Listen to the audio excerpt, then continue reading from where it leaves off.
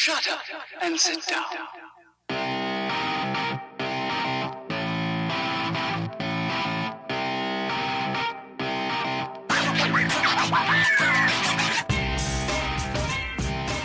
Hello and welcome to Game the System Podcast, episode 5. A podcast about the people that play and all things gaming. Retro, arcade, modern, pinball, board games and anything else we think is fun and interesting. It's 15th of March 2018 and my name's Mark Bell. My name is Mr. Pansini. My name is Matthew. It's going to be different every time, isn't it? This is Maybe. just going to be a thing. Well, it's kind of become a thing now, and I feel like I'll have to... It has to keep being a thing? Yeah. Right.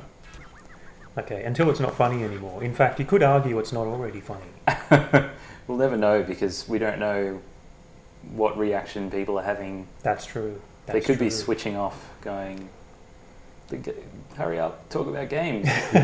We should just get a laugh track. Oh no, that'd be terrible.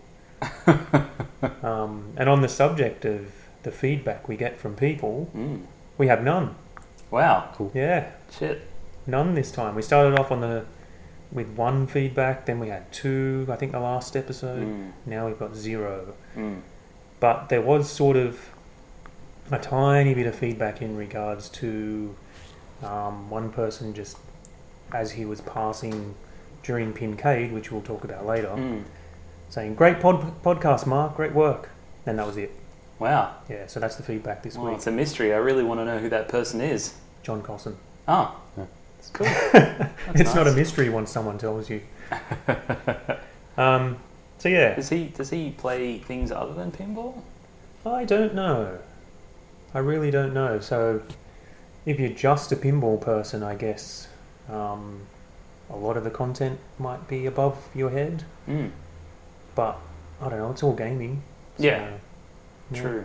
Well, it's funny how people seem to be coming out of the woodwork going, oh, I knew that game. Yeah, that's right. You know, like, oh, really? You play games? I thought you were like a normal adult. Okay. And the other thing that came back to us, and this was from Mark Williams on the forum, Bakersnark MDW. He was talking about. Remember, we were talking about footbag. That hilarious term, footbag. Yeah. The name of Hacky Sack in California Games. Yeah. Yeah. He was saying that the reason why they had to call it footbag was because there's this company called the Whammo Corporation or something like that. They have the patent for both hacky sack and frisbee. So you're not allowed to actually call it frisbee and hacky sack. You need to come up with your own names. Hence, what did they call it in California Games? Flying disc? Probably. Yeah. And I don't even remember footbag. that. I feel like that was a later edition or something. I don't think remember not that. every version had Yeah. every event. It mustn't have, because I don't remember that shit. But yeah, I think that's interesting. And also, I find the term, as I keep saying, footbag hilarious. So I think it's better anyway. I think we've all come off better off from that. True. Yeah, And it's not linked to a corporate company. exactly. No, but if you got to take it back. If everybody uses the term, then Well, except you get sued. Ah, I see. So it's like... Yeah, no, I'm not going to go there. But I get it. I get what you're saying. Let's take Hacky Sack back, man. yeah, It belongs to the people. yeah. No, footbag, footbag. Oh my god, we're going to start like 2 sides of the Hacky Sack wood bag. But yeah, that was really it from reader feedback. There's been a lot of good talk on the forums, actually, just in general, not necessarily in regards to what's been happening on the podcast. So yeah, people can always go to the forum and join the conversation. There's lots going on, but yeah, just in regards to the last episode, not so much. So, but that's cool.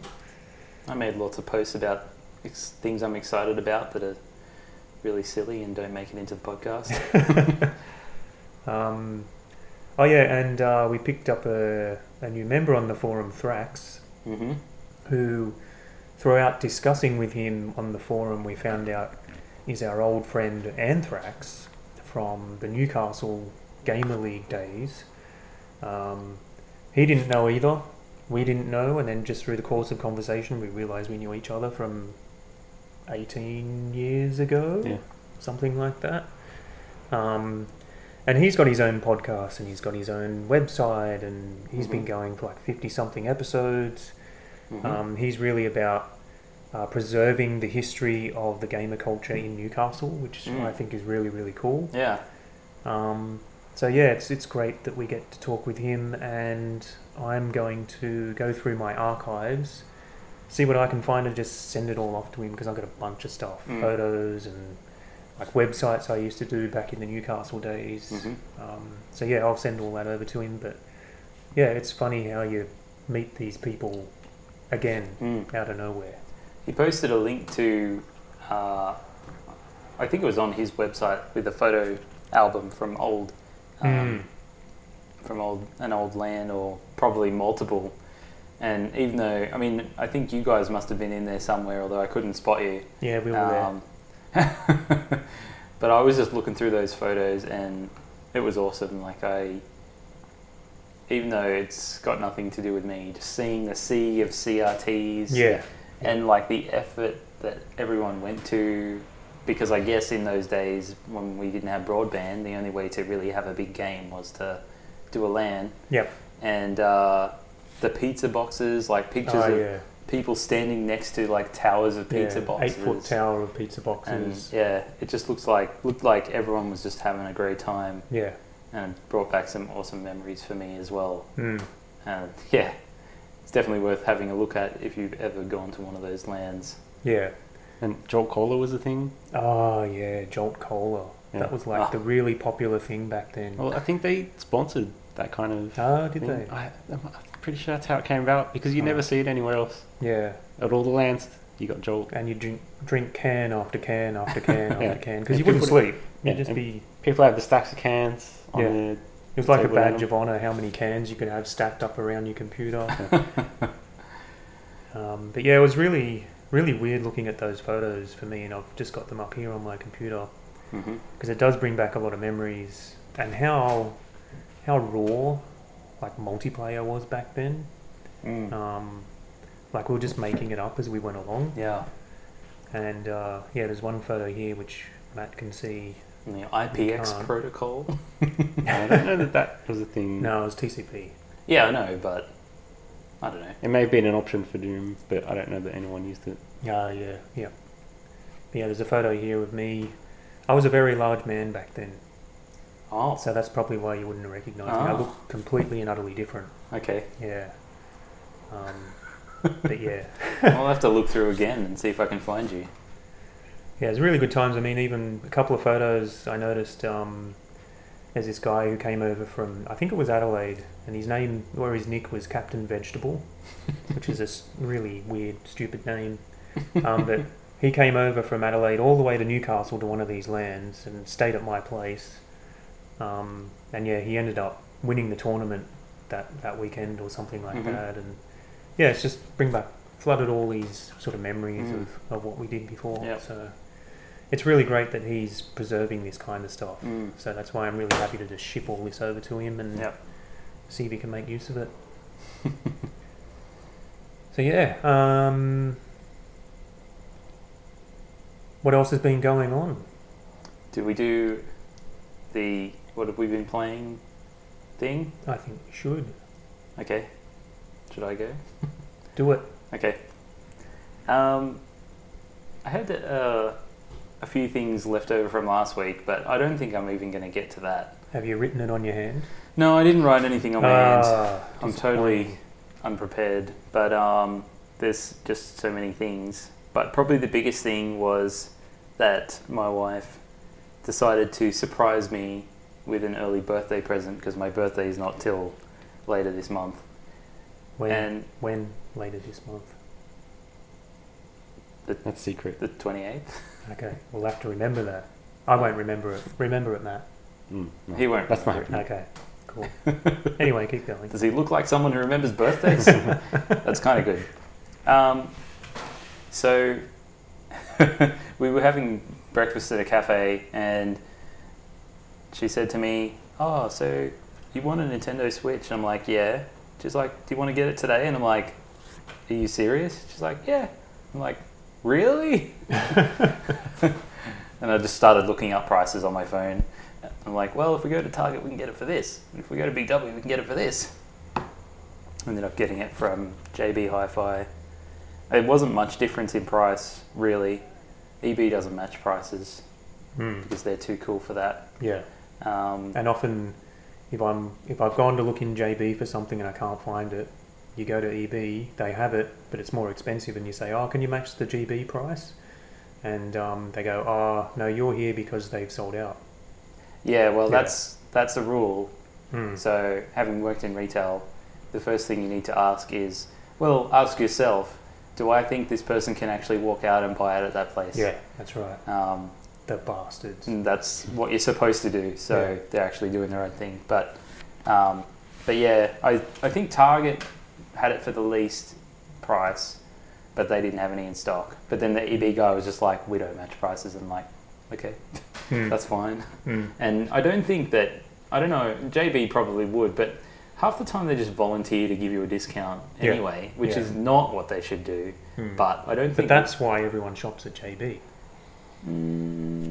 Great service. Maybe. Usually the best prices. I reckon they just do it because, having been someone who's worked in a shop like that, not JB, but you don't really care about the owner of JB making money. You No. just want to get to the end of your shift so that you can go home. Yeah, yeah. And if you make the person in front of you happy, then why wouldn't you do it? Mm. So I think that's why they do it. Mm. Because they have like a certain line that they can go to, and then they can't go past that line. Yeah. So they just go to the line, and then here you got a discount, yay! So yeah. Anyway, got the Switch from JB. They had a bunch of games you could get for like $39. There was the Rayman game, That's supposed to be alright. Mario Rabbids, which is also supposed to be okay, and I forget the other one. I'm pretty sure because it wasn't very exciting, but I didn't really want those, even though I know that those two games are supposed to be good-ish. I just wasn't really interested in them. I think partly because I already sold myself on getting Mario Kart, and I wanted Splatoon, and I want to get Zelda, which I don't have, but at some point I'll get it. But because I was already set on those games, I can't afford to get like all these games. I wanted to get just games that I really want to play, and not just get something because it's cheap. Yeah. So so I was just like, nah, I don't want those. I'll just get Mario Kart, and I got an extra controller, which I got the wired. I don't know if they call it a Pro Control. It's like the Pro Control, but it's the wired version, and it's $50. The Wi-Fi or the wireless. Is that kind of like a GameCube controller? It's actually looks very much like the Xbox 360 controller. Oh, right. Okay. Yeah. The Wi-Fi one is like $89, and yeah, I got the wired one. Actually, when I bought my Xbox 360, the first thing I did was buy a wired controller. It came with a wireless one because I didn't want to have to worry about the batteries running out. Yeah. Which I think I'd had a Wii before that, and it was just a pain in the ass all the time. So I've got that, and I don't know, I like to sit back on the couch. I do have a situation now where the wire doesn't reach all the way. I have to like sit on the couch, the closest position to where the TV is. And it's nice to take it and sit like as far away as possible, because the Joy-Cons are wireless, so you can use the Joy-Cons sitting on like as far away as whatever the wireless distance is. And I do find myself doing that because I want to sit like comfortably on the couch, and so I kind of like almost feel like I've done a 180 on it, but still $50 compared to like $89 is like it's a pretty big jump. I don't know if there's any other difference or not. I know my controllers don't have the sensors in them. Like you can't use it like a move controller or... Right. So, for example, like in Splatoon, by default, the aiming is actually by moving the controller. I forget what it's called now, but you actually aim like by moving your controller on its axis, like That up and sounds down. horrible. It does, but But I it played works. I played the Wii U version, and this is last week when I was talking about one of my best gaming days, which was with my friend Louis playing Splatoon. We did play it like that, and he said to me, "I know it's weird at first, but you get used to it." And I did, and it was fine. And I think it's kind of like, it's almost like the difference between a mouse and keyboard and a controller. You have that precision because you're using, you know, something that's more analog to control where you're facing. But I still changed it to normal control setup when I got this, because I felt like I prefer to play that way, because I don't want to be waggling my arms around. Having said that, I find I put it on like the lowest sensitivity setting, but it still feels really like it moves quickly across the screen, the aiming. I don't know if there's something else I can do about that. Is that because the analog control is really sensitive? It could be. Maybe. Because you do have to get used to with the analog control. Your thumb is not usually the best at making slight movements. And my example would be Super Monkey Ball on the GameCube, where you're using the analog stick, but to move slightly, you only move the analog stick a tiny amount, and that's really hard to do or Okay. hard to get used to. Yeah. So I think it's just a matter of getting used to that. That actually reminds me of drone people that do like the FPV drone racing. A lot of them have a controller that's very much like a video game controller with two analog sticks, and but they're really long sticks and they're thin, and they actually use their thumb and forefinger like a pincer and grab the very top of the stick and like move them around. Alright. And so that apparently doing it like that gives you a bit more precision, but obviously we're used to playing it with our thumbs, and usually I think it's a bit of a thing in that community that people who play with their thumbs, it's like gamer grip kind of thing. Like usually it's people who play games that will play with the top of their thumbs rather than doing like the pincer between thumb and forefinger.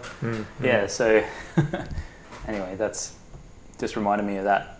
But I did find anyway that I was getting better at it, so it could be just that I'm not used to it. And as I've said in the past, I hate playing first-person games, like shooter games on console, and I'd much rather use a mouse and keyboard, which apparently you can plug a mouse and keyboard into the Switch. I haven't tried this yet, but supposedly you can. That doesn't mean that you can play Splatoon with it, but... Yeah, I was just about to ask that. Yeah, but I found that I got used to it. Over time, I got better at it, and so maybe it's just a matter of actually getting better at playing the game. So yeah, I got that, and I got Splatoon. I was playing that last night. At the beginning, I didn't really...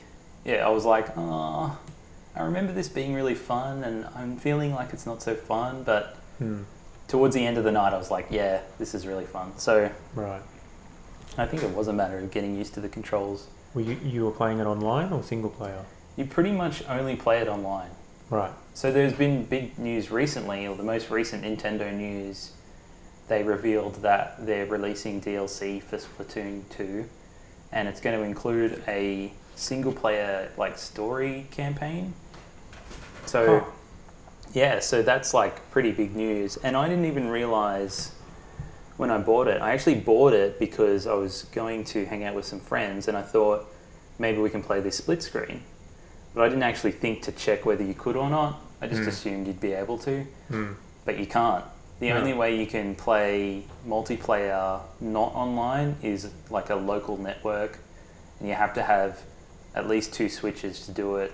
And I don't know if you can then play split screen. I don't know. It's really annoying things that Nintendo do. But Yeah, basically for me at home by myself, pretty much got online battles, and that's it until this DLC comes out. Right. But it is really fun. It's a bit of a shame because you can't just jump in and play a game on your own. But the games are very short, and it's a lot of fun, and it's very different to other shooter games because it's not just about killing the other people. Yeah, you're painting the floor, aren't you? Yeah, so there is different modes, and I think there is a mode that's like most kills wins, but the main mode is it's a turf war, so you've got to paint the ground, and the team with the most ground painted at the end wins. And there's all different weapons. You start off with like what's kind of like a machine gun, like a submachine gun kind of thing. The range isn't great, and it kind of shoots in like an arc, and it'll just splat paint wherever you shoot it. And you can shoot enemies, and it takes like probably 5 or 6 hits to take them out, and then they'll like disappear, and they will respawn after 5 seconds or something at their base. And so it's all about, and that's probably how long it would take you to then recover the area that they were in. So it's kind of like you do want to kill people because then it gives you a chance to take over that area as long as there's no one else around. So it's very important to win fights, but it's also important to make sure that you cover like all the space on the ground. So because I've noticed that made a big difference. Because when you start out, it's like a frenzy and you're like running, trying to cover as much space as you can. But then whenever, like the first time I die, usually I'll turn around from the spawn spot and like cover all the ground behind, because no one does that at the beginning usually. And especially in your area of the base, because it's kind of, the map's always, it's usually symmetrical, and you have your side and their side, and you're always fighting over the middle. But your side, like near your spawn area, they're pretty much never going to come there. So you want to have that space because it's never going to be contested. So you might as well take it. And the way that the score is counted at the end is it actually gives you a percentage of space covered. So it can be really close, and it's often doesn't equal 100 because you sometimes leave spaces uncovered. Yeah.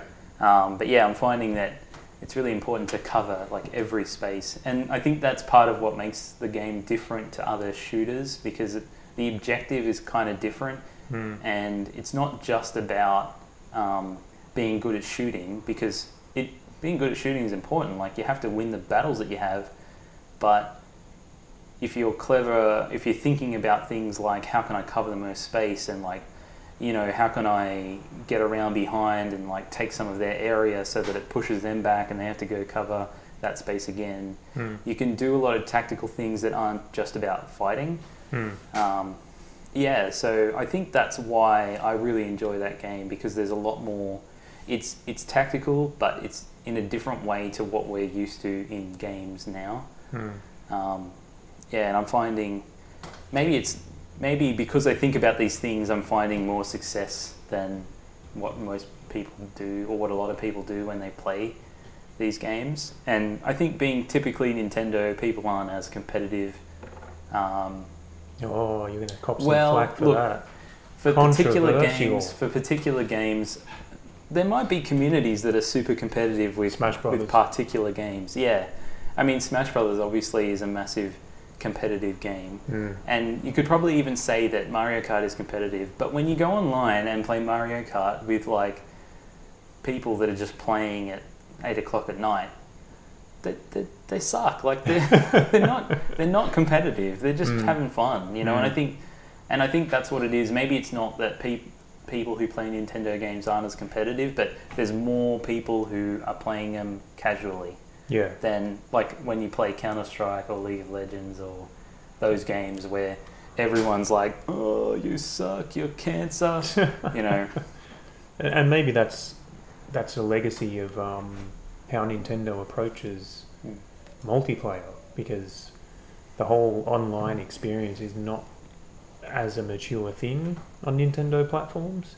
Whereas on the other consoles, it's kind of a given that you're going to have this online experience. It's going to be competitive, and they have a reputation of having horrible people that you play against who just abuse you all the time. But that's because they're taking it seriously.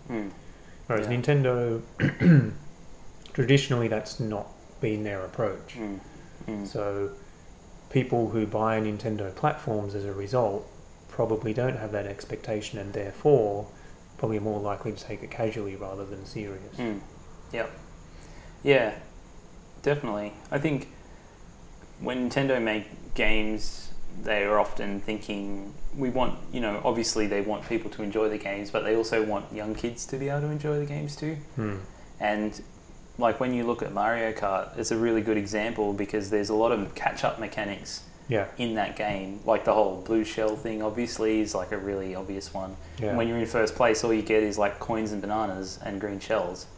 And so you don't get any good weapons, but you're in first, so it doesn't really matter. But having said that, those games are bloody hard. And part of that is because of the catch-up mechanic. And, you have your AI or whomever behind you that just constantly throw, red shells and lightning bolts or whatever the equivalent is on this particular Mario Kart. But, I mean, it is kind of a casual experience, but trying to finish at least the very first Mario Kart on the Super Nintendo is one of the hardest things you can do. Because it's just ridiculous. And, again, most of that is that it's cheap. Right. But it's really difficult. That's interesting. I've actually I don't have any experience with that Mario Kart, and I actually found it really hard to play whenever I did play it. And I mean, I didn't have a Super Nintendo for a very long time. I think I had it for probably a month or two, and we didn't have Mario Kart. And so, but I've got heaps of experience with the Nintendo 64 and the GameCube version, but they're very different because of the 3D versus 2D. But this Mario Kart has levels from all of those games, which is pretty cool, and like the Game Boy versions as well. It's got, so the N64 version had 4 cups, which each had 4 tracks. This one has 12 cups, with 4 tracks each. But they're levels that are taken from those other games, although they have been obviously like totally redesigned. I don't know. I know. So Rainbow Road is actually the tracks themselves have been redesigned. I'm sure because Rainbow Road's totally different. There's a Rainbow Road in every single Mario Kart. Yeah, the N64 version. It tells you which version it is. Right. Okay. So that's pretty cool. You can go Rainbow Road N64, and the track is actually different. And there's come to think of it, I do know the Super Nintendo version because it's flat. I know which one that is. I think, unless it's like a Game Boy version, it could be too. But they've definitely redone the graphics, and also I'm pretty sure the tracks are different. Like the Donkey Kong track is totally different too. So is this Mario Kart 8? It's Mario Kart 8 Deluxe. So because wasn't 8 on the Wii U? I believe so, and because that's what I think. I'm probably really annoying like people that are really into it because I'm sure they know about all the things that I'm going. I think. But it's Mario Kart 8 Deluxe, which apparently was really short, stocked, hard to get. But I just seem to have really great timing, and I bought my console right when they came back in stock. So that was the first game I got. And that's also part of the reason why I was like, just give me Mario Kart. I'm worried that there won't be any, because, I mean, Nintendo makes up all these things about why they're short in stock, but I don't think it's anything like that. I think it's just them being careful because they're worried that it won't be successful. And they don't want to be overstocked. I think that they know that scarcity makes things desirable, and that's why they do the things. That's why they stock things the way they do now.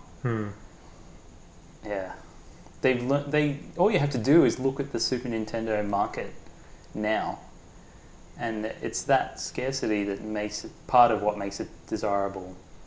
The Super Nintendo. Yes. The Mini. I mean, I know there's heaps of them. Oh, the Mini. Well, I know Well, Or are you talking about the original Super Nintendo? Because there's billions of those things.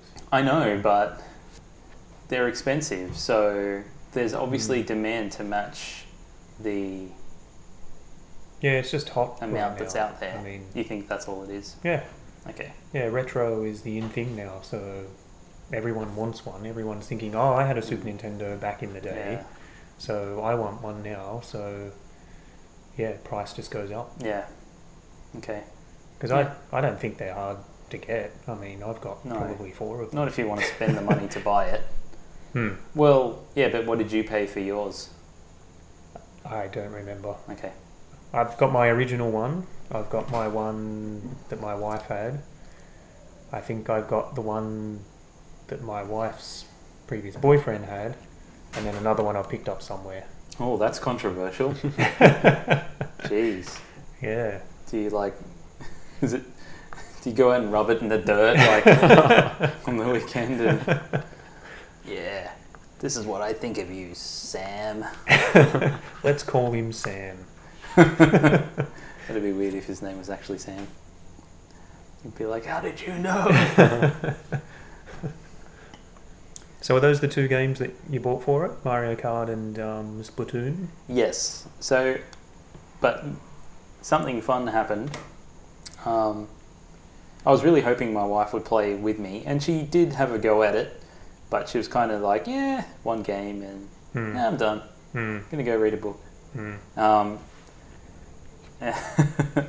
And it is fun to play on my own, and I think I'll talk more about that later, but yeah, that's right, there's going to be even more about Mario Kart. But we had a weekend away planned with some friends that was coming up, and this was planned a while ago, so just coincidentally is around the time I got this Switch. And Always I realized, happens. yeah, I realized I've got the Joy-Cons, which you can split apart and they can be a controller each, and for Mario Kart it's fine because you just need like left, right, the jump button to power slide, and the shoot button, and brake like if you're a pro, but obviously Brake. no one is. You actually use brake. So this is what I was going to talk about later, that so I realized I already had 2 controllers, and I had my wired controller, so I had 3 controllers. So I thought, if I get one more, we can play 4 players. And this is with 2 other couples that are good friends of ours that we sometimes go off on holiday with. And 6 of us, obviously. I'm like, I'm sure that, 4 out of the 6 will be excited. I know that 2 other guys will definitely be into play. We just need one of the girls to be excited about Mario Kart, and we'll have a 4-player game on our hands. Mm-hmm. And so I went and bought the other controller, and again, wired, $50. There's also some like special editions at the moment. Like I've got the Zelda controller, which has like graphics on it, and I've got a Mario Odyssey one, I think, which is just like red with like the Mario thing. Mm-hmm. So I got those, went away. Once they, got their young kids to bed and stuff, came out, started playing. First night it was just the 3 guys, and we had fun. And then the second night it was like, last chance, got to play. And so they all got into it, and we were playing like loser is kicked out and passes the controller along. And it was heaps of fun. And I was really glad that they all got into it, because what I noticed is that the pack, it stays together a lot. Like in this game, it's not often a situation where one person gets really far ahead and you just can't catch them because of those catch-up mechanics. Yeah. Like it'll give the person in second place 3 red shells, and that means that they can stop the player in first like a long time, as long as they don't just like shoot all their load in one go. So yeah, it's because it's got those catch-up mechanics, the pack stays together a lot, and the result of that was we had so many close finishes, and it was really exciting. So many times when people would be in last and they would just come through right at the end and come with second. like a bullet bill or something like that. Yeah, there was a situation like that, and one of my friends' wives, who was like, oh, I don't know, she got on, and then she just kept not winning, but not losing. So she just kept playing. Hmm. And Well, it's that sort of game.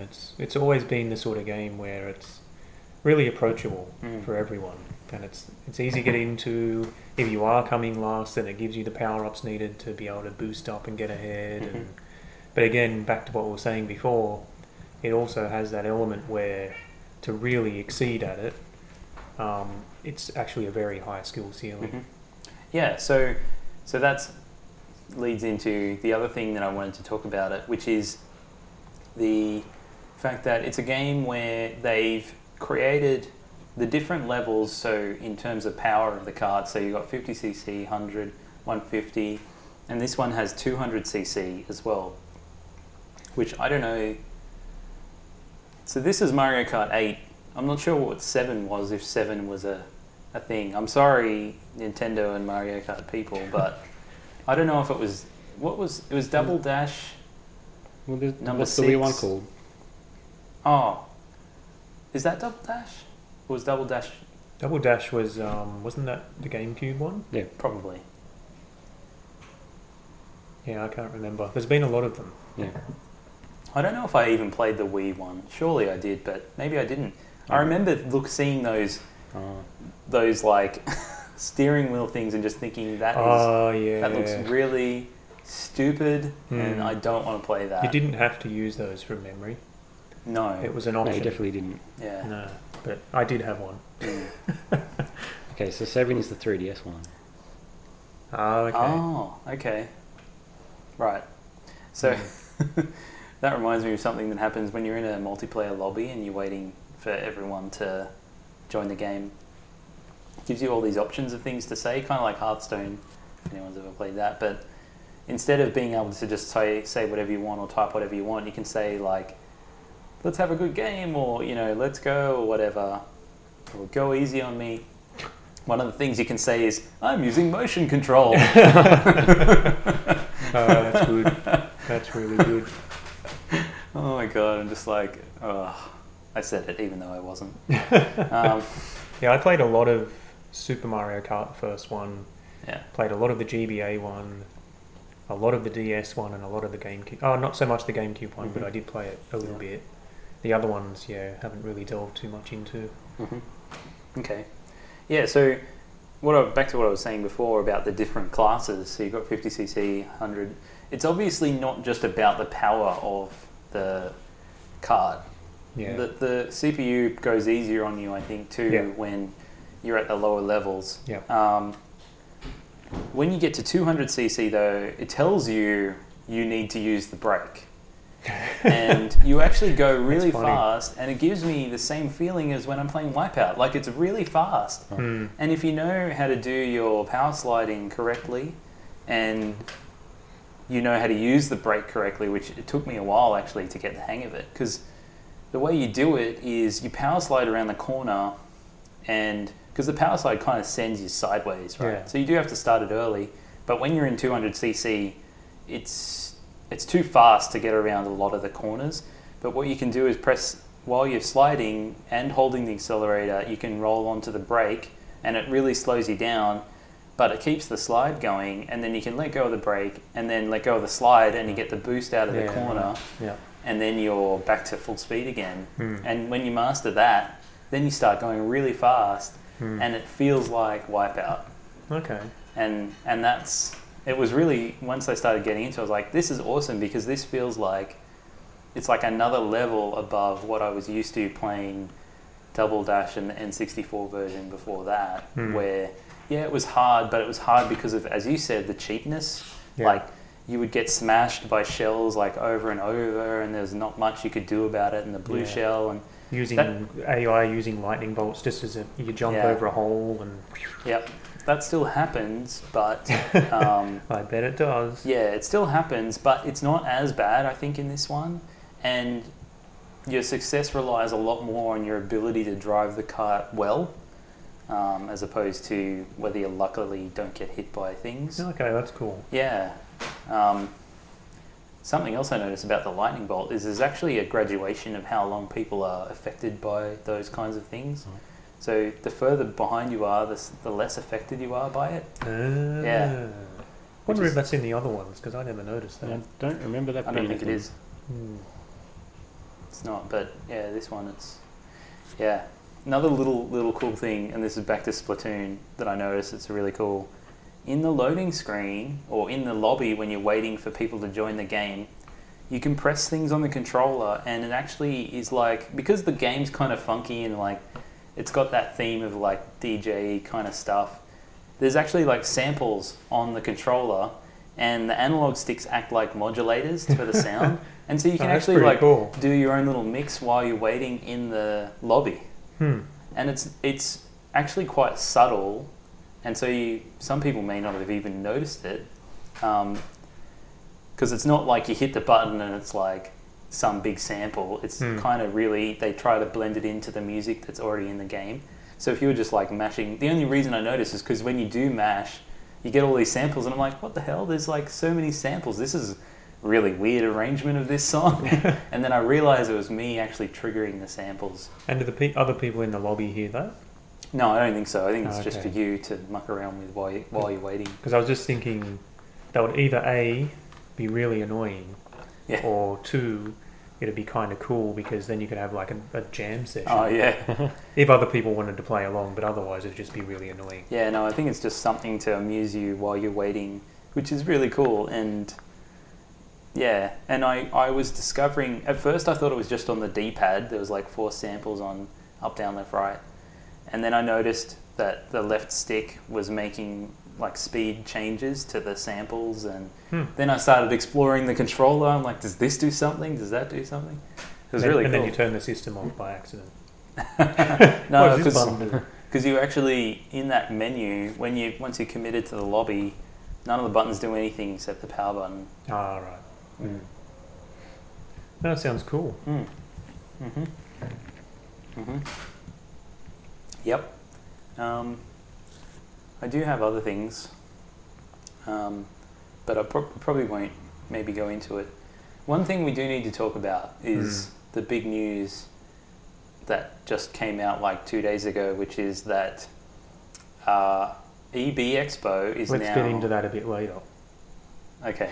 Yeah. Well, let's talk about what we've been playing. Okay. And then I think we can get onto that topic because there's Okay. a couple of things we can talk about around there. All right. Yeah. Okay. So the big thing from myself and probably Matt as well, Yep. we went to Pincade, which is a annual event that's held in New Zealand, and I mean, where do you begin? I guess you could try and describe what Pincade is. So again, it's an annual event. It's an event that's held in a number of venues and people's houses across New Zealand. All 3 of us have been to Pincade before, but you didn't go this time, John. No. So I think the previous year it was just in Auckland, right? Yes. Yeah. And yeah, it was basically, I mean, I guess, so the main day, is that technically Auckland? I don't know. It was a bit further out, but it was... Yeah, I Where think the it's still System 11 technically Auckland. Right, okay. I think. There was no plane hopping. No. Whereas the first one I went to, you started in Christchurch Yep. and then flew up to Auckland for the Yep. remaining days. Yep. This one started in Wellington, and I haven't been to Wellington before. And Matt and I decided we'd fly in a day before it all began, so we flew in on the Wednesday, so we could just sort of, I don't know, get our bearings and stuff like that before the chaos starts. And then on the Thursday night is when it all kicked off, and that was at a venue called the Moon Bar. And there was a pinball competition there, and that was all really cool. Then the next day we go to a person's house that has a game room, and breakfast is all laid out for you, and people who are horribly hungover from the day before, you know, are Yeah. sleeping on couches and stuff like that. And Many of the hosts are extremely hospitable. yeah, very generous. I find just New Zealanders in general to be like yeah, that. Yeah. It's yeah. such a laid-back place. Like, if you think Australia is laid-back, New Zealand is a couple of steps above. Yeah, yeah. Like Yeah. I remember reading swearing on a menu once, and I was like, "Wow, this place is really." And that was like a nice restaurant. Hmm. Anyway, Yeah, and so it's kind of a mix of that. So you go to a venue, you might play some arcade or pinball machines just as a social thing. You might play as a tournament. Then the next day you're going to someone's house for the morning, and then you're trekking off to someone else's house in the afternoon, and then someone else's house at night. There might It's- be a competition there. it's a full schedule, Yeah. especially if you want to be in all the comps. Yeah. And so this is, well, let's see, this one ran from Thursday, Friday, Saturday, Sunday. And the Thursday and Friday were in Wellington, then hopped on a plane, flew to Auckland, and yeah, and in the remaining days jumped around a few, again, venues and people's houses. And always the highlight for me is Mike's place, Radar's place. Yep. And this is because he has one of the most impressive retro game collections I've ever seen. He has every single Master System game except for 2. And a couple of times ago I asked him, are you still looking for these 2? And he said, they're basically unobtainium. And I thought he said he'd given up, but this time I spoke to him again and he said, no, I'm still looking for them. It's just, they never come up, and when they do, they're just ridiculously expensive. Right. Like they're super, super, super rare. Wow. So yeah, he's missing 2. He has over 350 Mega Drive games.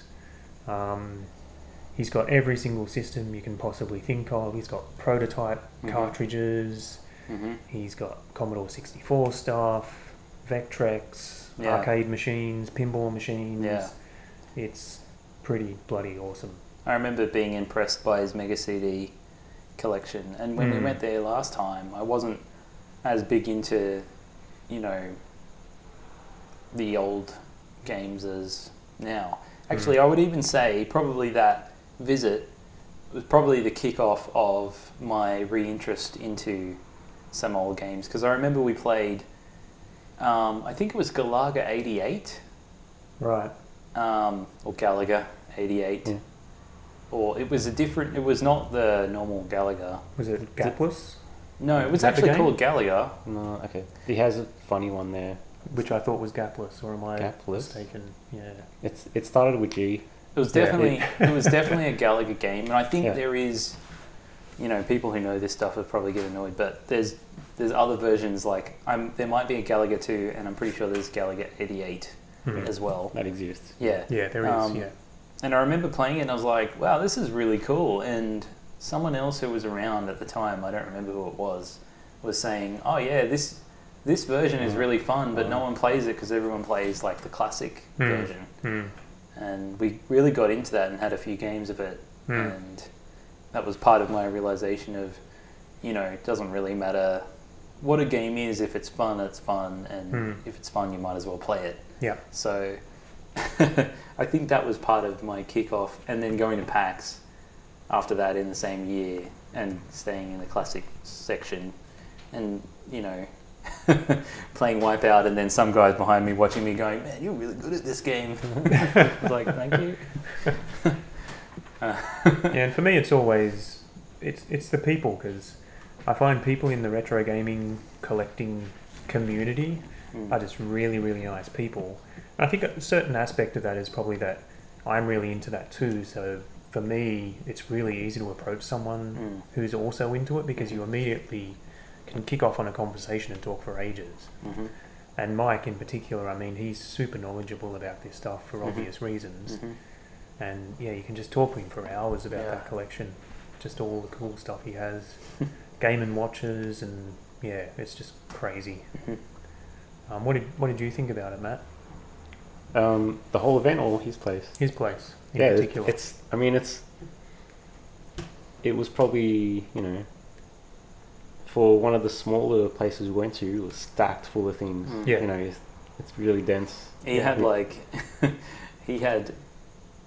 like storage containers of stuff, Yeah. and he was kind of like, yeah, my wife doesn't really know all this stuff is here, and if she did, I'd be in a lot of trouble.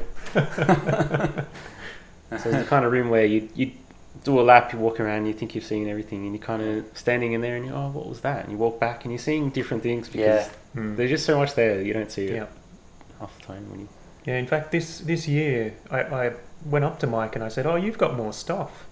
And he said, "Oh, no, I don't have much more stuff." And he said, "It's probably just because, this is your third time here and you're seeing stuff you didn't notice before." And I went, "Yeah, you're right. It's because, like you were saying, because it's so dense, you have to see it like multiple times before you actually see all the little intricate things and every which way you look, there's something different that you never noticed before." Yeah. I remember, I've been looking at that photo recently that you posted of last year, me and Nathan playing Rock and Roll Racing on the TV, and I was looking at the little TV unit with all the consoles, and I was like, why didn't I play that? Like, I was seeing things in there, and I was like, I should have played that game. Like, why? There was a Saturn there, you don't get many opportunities to play a Saturn, even though, I mean, it's got good games on it, and it doesn't have, a huge library, but it'd just be fun to play. Like, actually, this is showing my not very good knowledge, but what is the cartridge slot on the Saturn? There's a cartridge slot on that thing, isn't there?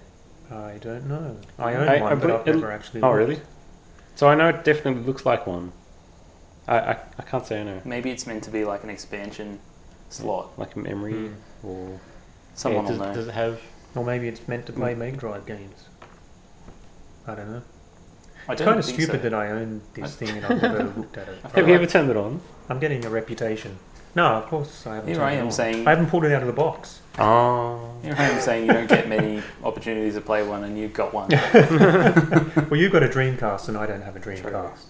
So We should play some Dreamcast. I'm pretty sure Dreamcast is harder to get than a Saturn.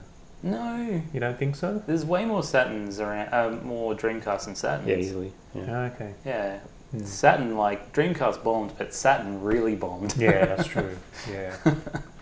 Like, to the point where even my family wasn't dumb enough to buy one. I mean, that's not what I mean. But, I mean, I want one now. That'd be cool. But yeah, so much interesting stuff. He's got a PS2 dev kit, which basically looks like a PS2, but 7 times the size. It's so much bigger. This massive, huge thing, and it looks amazing. Yeah. Because the PS2 looks like a pretty cool console, like this big tower. Yeah.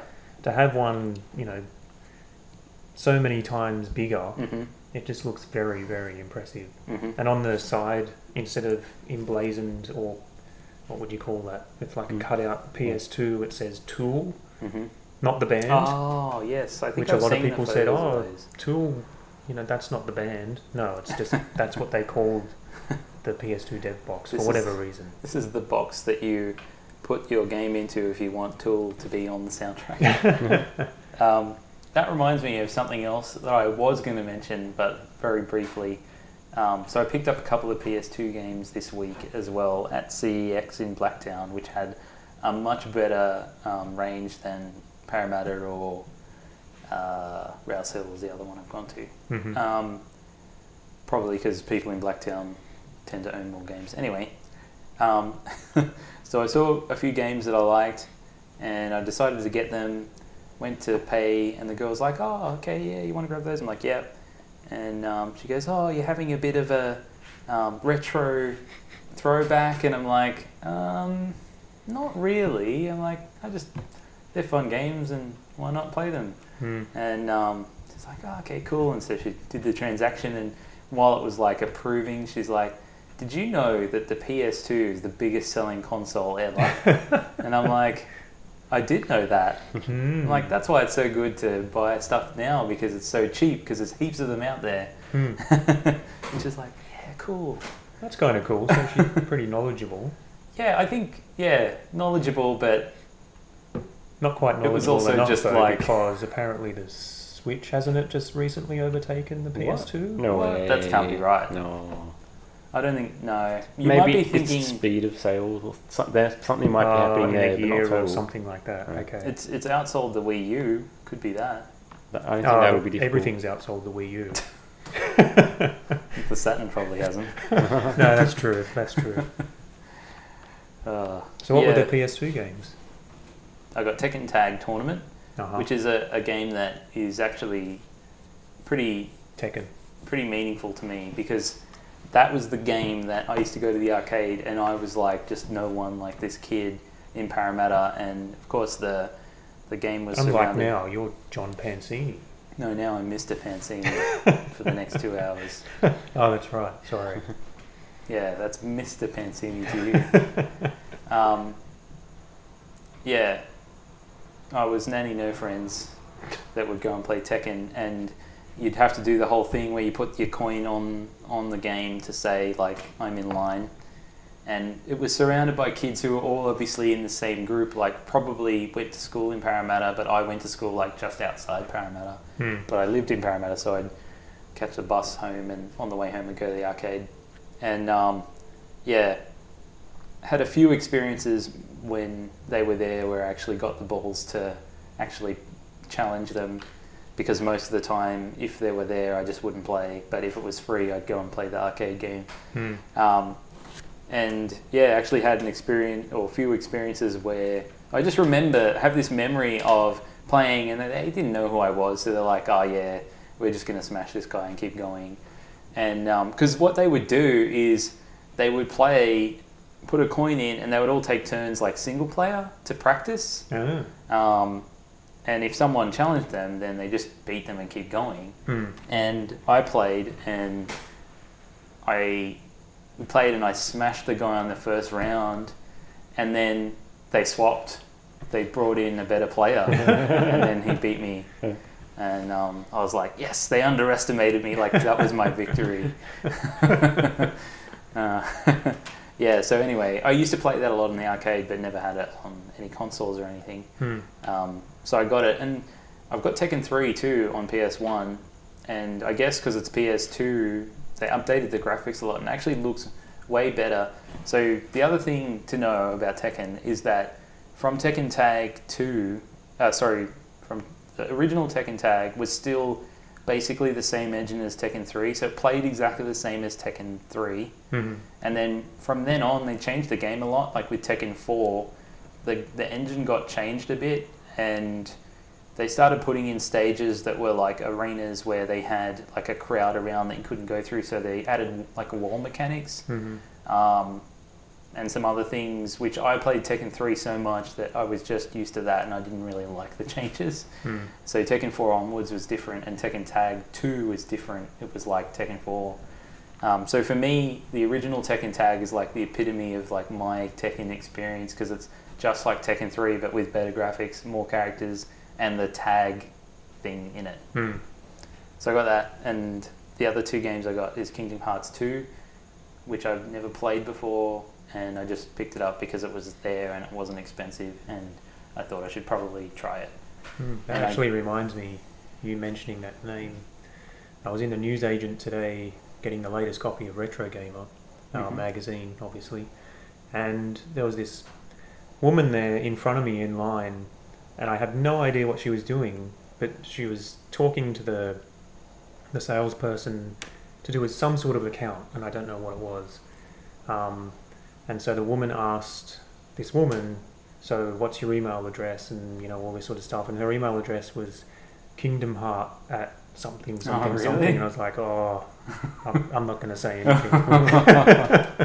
I'll just hide this Retro Gamer magazine behind me. That would have been awesome. If that was me, I couldn't have said anything either because I'm totally introverted, but I would have been standing there like probably in a worse position to you, going, I just bought Kingdom Hearts.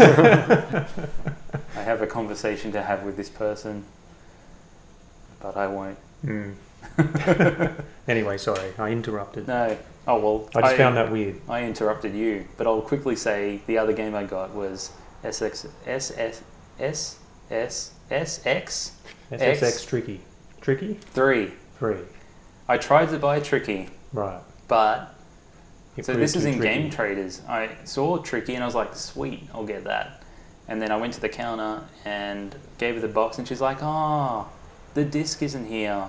I think someone must have sold it as something else by mistake. That happens a lot, actually. I'm like, damn it, you guys work at a game store. They don't know the stuff that's not modern. Yeah, that's right. And it happens to me all the time. I buy a Mega Drive game, and they pop it all in, and then I'm off, and I'm back at home, and I open it up, and it's got the wrong game in it. And Really? sometimes it's kind of, you can see it because it's like you bought Outrun and you open it up and it's Turbo Outrun cartridge, Okay. or you know, you bought a game that's number 2 and you open it up and it's actually number 1 or number 3, and so you can sort of see that, but sometimes it's just completely the wrong thing. Well, they're both SSX games. Well, actually, I don't know what they had 3 SX You're having X, trouble with that name. that game, the snowboarding game. Yep. Yeah, apparently they had 3 of them, but luckily they had the 3. That one. Yeah. And that's apparently, I think that was after Tricky, and it's apparently quite good. So Right. I got that Hmm. instead, and it was the same price. So Cool. yeah. I haven't played it much yet, but I have checked that it worked, and it does. Awesome. Yeah, so back to Pincade. So that was Mike's place, which is absolutely amazing, and I can't wait to go again next year. Yeah, then bouncing from place to place, there was one location where it was meant to have a Total Nuclear Annihilation pinball launch tournament, which was going to be the other thing that I was really looking forward to. And it in didn't Pincade. happen? Well, yeah, so I think a lot of people were really looking forward to Yeah. this because Because the Not only is Head-to-Head Pinball Podcast has talked that game up like nothing else. everyone has, that's the thing. Yeah. I mean, it's not only a brand new game, it's also meant to be just amazing, Mhm. and everyone was looking forward to it. Yep. So we turn up, and yeah, so it was meant to be 2 Total Nuclear Annihilation pinball machines next to each other. Mhm. You play both, your 2 scores are added together, and then you're ranked against everyone else. And we walked in, and instead it's, what was it? It was Rob Zombie and America's Most Haunted. America's Most Haunted, which are 2 other spooky games. But Nowhere near as exciting though. no, and I was kind of disappointed, and I can't remember who I talked to because drinking was involved for the entire 5 days. Yeah. But I talked to someone, I think it was Dave who owns the apartment and Yep. the games, and he said, or it could have been someone else, said, yeah, the boxes arrived, we got them, and then we opened them up, and they were the wrong games. So they'd actually bought the 2 What? Total Nuclear Annihilations, and they had the wrong games in the boxes. Did they buy them from Games Traders? Oh, that's a good one, Matt. I like that. So yeah, that was kind of disappointing, and I don't know if there's truth to that because I ordered TNA. Yeah, Rob Zombie. so I could have, there was drinking involved. I could have got that wrong. I can't even remember who I spoke to. It could have been someone who heard that third hand, and So you're just making very broad assumptions again. exactly. But it could be true. Either way, it's a hilarious story, but very disappointing. But the night was still awesome anyway, so who cares?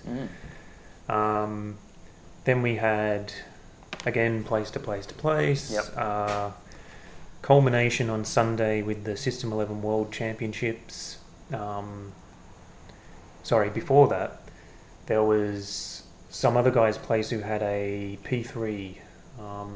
Is you guys familiar with the P3 platform? No. Multimorphic, I think it is. And What? I really apologise if I get all of this wrong. Is this what kind of game is this? This is a pinball machine, Oh. but Is it a virtual one? no. Okay. Yes, no? Kind of, sort of. Okay. It's one of these... Is the balls made of steel? Yes. Okay, that's Yeah. good. It's an actual pinball machine, but 3/4 of the playfield is an LCD. Oh, yeah. I The think I have rest seen is this. the ramps and stuff like Yeah. that. Okay. It's a really amazing concept. Yep. Because you can swap in Difficult and to swap execute. out the back quarter Yeah. and change out whether it's ramps and all Oh, this okay. kind of stuff. Well, that's good because I felt like that was the static part of it. But, Yeah, I thought so too, but no, Yeah. you can swap that out. Okay. And the LCD, obviously, it's playing the rest of the game, and you can switch that from game to game as well, Mm-hmm. because all that's just software. Yep. But the really cool part of that, or at least the cool part to me, because I like visual stuff, Yep. is you can do things like it tracks the ball. Yeah. So as you're hitting the ball and it's flying away, it's got like these smoke things Yeah. behind it and Yeah. all this kind of cool stuff. So I think the concept is awesome, Mm-hmm. but the execution, not so much. I didn't find the game to be very intriguing. The graphics that were happening on the LCD were very dull. Okay. And I don't know, I'm assuming that was on purpose, but the colours weren't vibrant. You could hardly see what was actually going on because they were very, what would you call it, Matt? Sort of just dull colours. Could They all that be blended in because with each other? there's like GI or general illumination in the area of the playfield that is It could be. counteracting the light on the LCD screen? Yeah, it could be, and lights above and stuff like that. It's possible. It seemed But, bright though. I think it was lit pretty well. So That's what I mean, though. The light that's outside the LCD is making the screen seem not as bright. But I think just the colours were dull. Okay. And the guy there, BJ, who owned that machine, he was going to switch the game over for me and show me another one. But Pincade is just chaos. There's 150 people. That's insane. Yeah. So yeah, I went somewhere else, and then other things happened. Yep. And yeah. There's a lot of beer and guts being thrown around. Yeah. Yeah. Yeah. And that was another thing I forgot to mention. Between 100 and 150 people go to this thing. There's the bulk of them from New Zealand, obviously, but usually a whole big swathe of Australians. So this time it was 30 Australians. I think there was 2 or 3 Americans. There was Jessica, what's her last name? Donato? Yeah, Jessica Donato from the Pinball Podcast. She flew down. There was, and she's got some really cool pinball tattoos, by the way. There was Gene X Wong, who's a really? photographer from the US as well as pinball player. Yep. So I got to meet him. There was He's got a very notable name. Yes, he does. Yeah. And he does great photography. I think I once got some advice from him on the Tilt forums about streaming stuff. Oh, Okay. no, it was tournament related, Right. which is completely different, but both one of the 2 things I asked about on Tilt forums. Right. I think this time there was one guy from Sweden. Okay. Yeah. Cool. But either That's way, pretty there was a hell of a lot of people. Yeah. So we played P3. It plays like a pinball machine, but I think, again, the concept is good, but so far it's just not quite there. The main difference I noted just from seeing videos was that the flipper design is completely different because it is. it can't be done from under the playfield because there's an LCD screen there. Yeah, that's right. So it's like the home game Stern ones where it's like a lever that pushes the flipper up. Yeah, that's right. Yeah. And Does they it- just felt like normal They flippers just feel to me. normal? Yeah, Okay, that's I was cool. drop catching, I was doing all the usual stuff. Okay. So, and they were strong. So yeah, Cool. no issue there. Okay. And then on the Sunday was the System 11 World Championships, and they had a Thunderbirds there as well. Again, another brand new game. I think there's probably a couple of prototypes kicking about from Homepin, who makes Thunderbirds, and this was one of the prototypes. And yeah, that's kind of cool. I think the best thing to say about that game is that it plays like a pinball machine. It feels like a good pinball machine. I would say it's up there with, say, a Spooky pinball machine in that it's not that the mechanics are clunky, because I think mechanically that game is top notch. Yep. Well above Spooky, I would say. Okay. But it feels just clunky in its design. And Okay. to me, Spooky pinball machines feel that way because they're a bit non-traditional. Yep. The shots are in weird places, and that's what Thunderbirds felt to me. It also felt very flat, so it was floaty. Yep. So it was kind of hard to have a good game. You kind of want it to be fast Yep. and responsive. But overall, it was kind of cool. Yep. Yeah, and meeting Mike from Homepin, he's obviously a bit of a controversial figure for reasons we won't go into, but meeting him, you can tell immediately that he's exceptionally passionate about what he does, and he wants to make his game the best it can possibly be. Yep.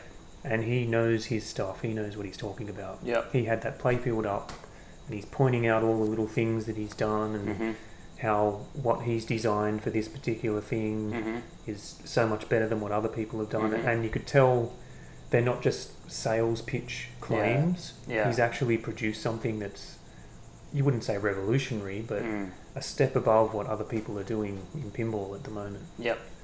So yeah, it was pretty cool. Yep. It's interesting because I think that doing something that Stern isn't doing, which is thinking about little things that make the game better in terms of functionality, I think. Yeah.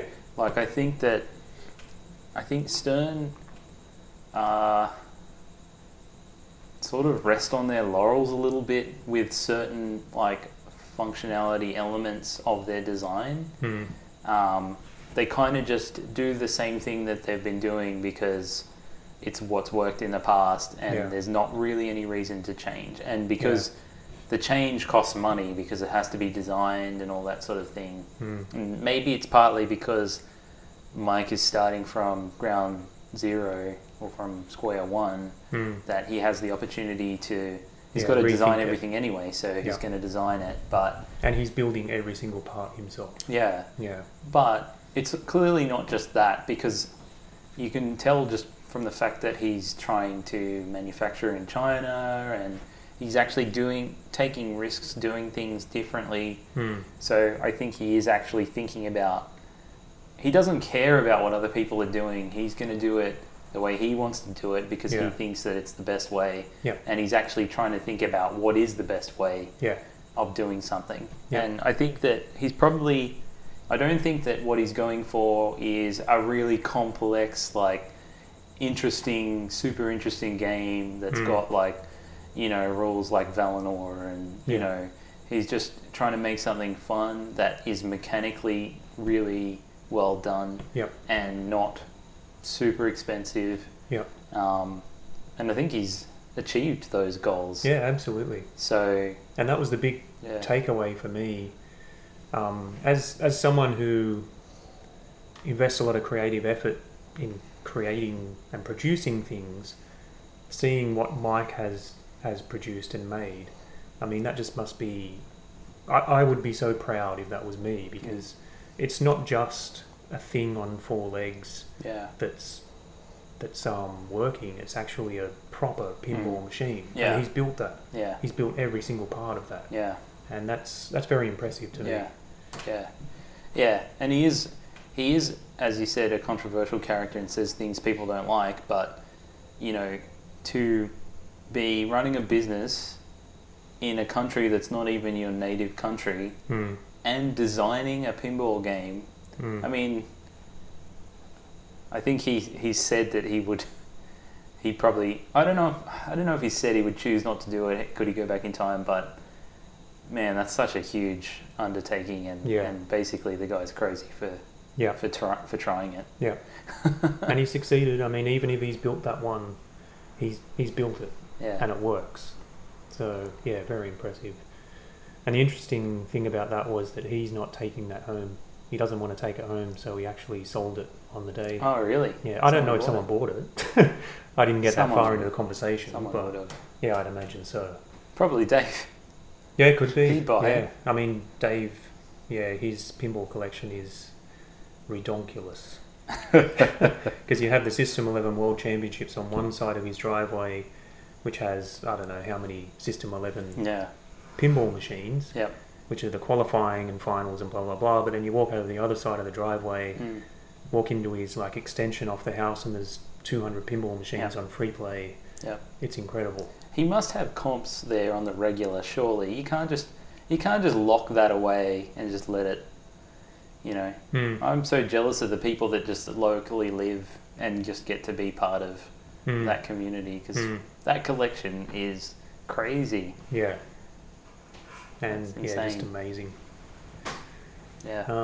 I don't know if you had anything to say on Pincade, Matt, or Thunderbirds, or anything in particular. So I played a bunch of Thunderbirds. I think the main thing I thought about it was tuned way too hard for Really? someone like me. Yeah, No, you think so? yeah. And Mark There's no thought it way. was floaty. And I didn't get that, but I mean, I'm not that perceptive, I guess. Well, you you are a lot newer to pinball than what we are. Yeah. Well, It's all relative John. though. Like, But I spoke to Mike about it. He said, "Oh, this is not the latest code. The thing that to get the multi-ball, you got to hit these 2 stand-ups. That ramp comes down Mhm. for 10 seconds. Then you got to hit the shot off the ramp 3 times, and there's people there trying all day to get it. Mm. And I only saw it twice. Yeah. Basically, people actually get the multi-ball. and we had some of Okay. the best players from Australia and New Zealand there, and not many people could get it. And so we're all talking like, oh yeah, the latest version actually the ramp's down for way longer. Hmm. Yeah, and I'm telling him that's way too hard. This other thing, I thought there's lights in the center playfield to tell you what things you completed. I thought it was broken because I'd never seen them lit up because no one was completing any of the things. Oh, right. Yeah, Hmm. and so that's what I was telling him. And, you need 27 shots on that ramp to complete, and I'm like, that's never gonna happen. Maybe great players, but there's no way I'm doing that. Hmm. Let alone all the other things you're supposed to do. Hmm. Yeah. Hmm. Yeah, the difficulty of pinball, it's an interesting topic because I think that sometimes when you like a game, I feel like part of it is that your skill level matches the challenge level of the game. And sometimes I think with pinball games, the challenge level, it can be quite static. Hmm. Like for example, when people talk about The Walking Dead, and some people love that game, I think I don't like it because it's hard. Like it's really hard. Very hard game. It's unforgiving. Yeah, and I think that it's just a little bit too hard for me. And when I play games like Lord of the Rings, it's a bit easier and the game goes longer, Yeah. and that makes it more fun. Hmm. Especially when I was first starting out, like because the ball times are longer Yeah. and it's easier to catch the ball. And I think Star Trek, the new Stern Star Trek, newish, is like that too. Like it's so easy to catch the ball because the flipper angle, the end of stroke, like when you're holding the flipper and it's up, is so much higher than some other games. Hmm. That it's very easy to catch the ball even if you don't have like drop catch or live catch skills. Hmm. In contrast, a game like Ghostbusters has such a shallow end of stroke, or like when you're like the top part of where the flipper sits when you're holding it, Hmm. that it makes it very difficult to catch the ball. Yeah. And so I guess it depends on what kind of player you are. Maybe, yeah, I mean, Ghostbusters suits people that are less control oriented because they don't do that anyway, so they don't care. But Hmm. it's so hard to control, and I think that's part of the reason I don't like the game, Yeah. Right. because I find it very difficult to play, Hmm. and it's like, yeah, it repels me. Yeah. I actually really like Ghostbusters. I think it's great. It is. Well, that's Tough. interesting because you're a control player too. Hmm. I don't think it's that hard to control. I'm more of a drop catcher, Yeah. and I think on that machine it's not hard to drop catch. Another thing you can do with shallow flippers is just to pass over. Yeah. Yeah. Yeah, that's right. But Interesting. yeah. I think that's mainly it from me. It's been Pincade, Mhm. 5 days of chaos, very little sleep, Mm. lots of drinking, eating good food, Mhm. but also bad food. Mhm. And yeah, talking with 100 and 150 people, Yeah. playing in competition. Pretty much the day I got back, I slept most of the day. Mhm. Yeah, Nice. But- so much fun. There's something about pinball that's different to other games, and the 4-player match play, in terms of when you're out with a bunch of people and there's like a lot of social stuff going on, Hmm. the 4-player match play cultivates something that you don't get playing normal like other arcade games, Hmm. because only one person is actually playing. If it's only 2 people, then you can't really talk to that person while they're playing. Hmm. But when there's 4 of you, there's usually at least one person that you can have a chat with. Yeah, So and you're this- waiting anyway because the player up on the machine is playing. Yeah. So you're just sort of standing around So with the there's- other 3 people. Yeah, and yeah, some of the best times is just joking around while someone's usually Matt Venables having a super long ball. Yeah. Yeah, Pincade wasn't just pinball though. There was arcade as well. Not as much as I would like. I would like to see more Cade in Pincade. Mhm. But there was arcade. I mean, we played. Was it Sinistar? Yeah. Yeah. Apparently, that's a really rare game. We played Daytona. Yeah. And I never really appreciated Daytona before. I never thought much of it, but we had a I bloody don't- good I time don't playing appreciate Daytona. Daytona. Well, Was you it should a have been there two-player? this year. Yeah.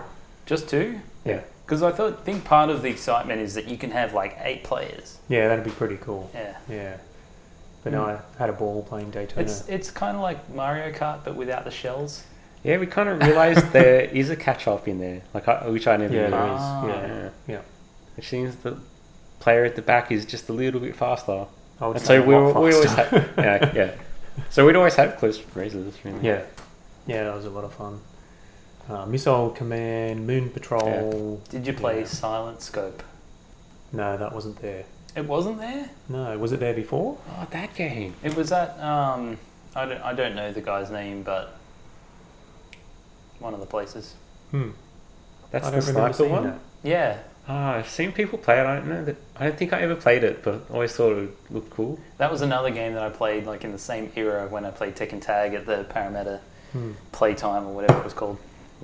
I played it back in the day. Mhm. Isn't that the game where you, as you're aiming around, you look in some windows and there's some nudie girl and you get some like power up or something? I don't know. I never knew about that. It wouldn't Okay. surprise me, but I'm pretty sure that's the case. it's basically like, for anyone who doesn't know, it's like you're playing a sniper. It's like a light gun game, but you have a sniper. But the way that it worked was you had the big sniper gun mounted on this thing, so you could stand and hold the gun, and then you had the screen, which was like would show an urban vista with buildings and stuff, and there'd be people far away, and it would have like some guys in a window or something, and then be a red circle, and they're about to shoot at you, and just like Virtual Cop, it would like get smaller, and so you'd look at the big screen and then aim, and then you'd look through the scope, and there's like a little screen inside the scope which is zoomed in, so Yeah. just like you're looking through a sniper rifle, and then you shoot, and Yeah, it's pretty cool. it was a really cool idea, and it was pretty fun. Yeah, and you'd get like points for headshots and that sort of thing.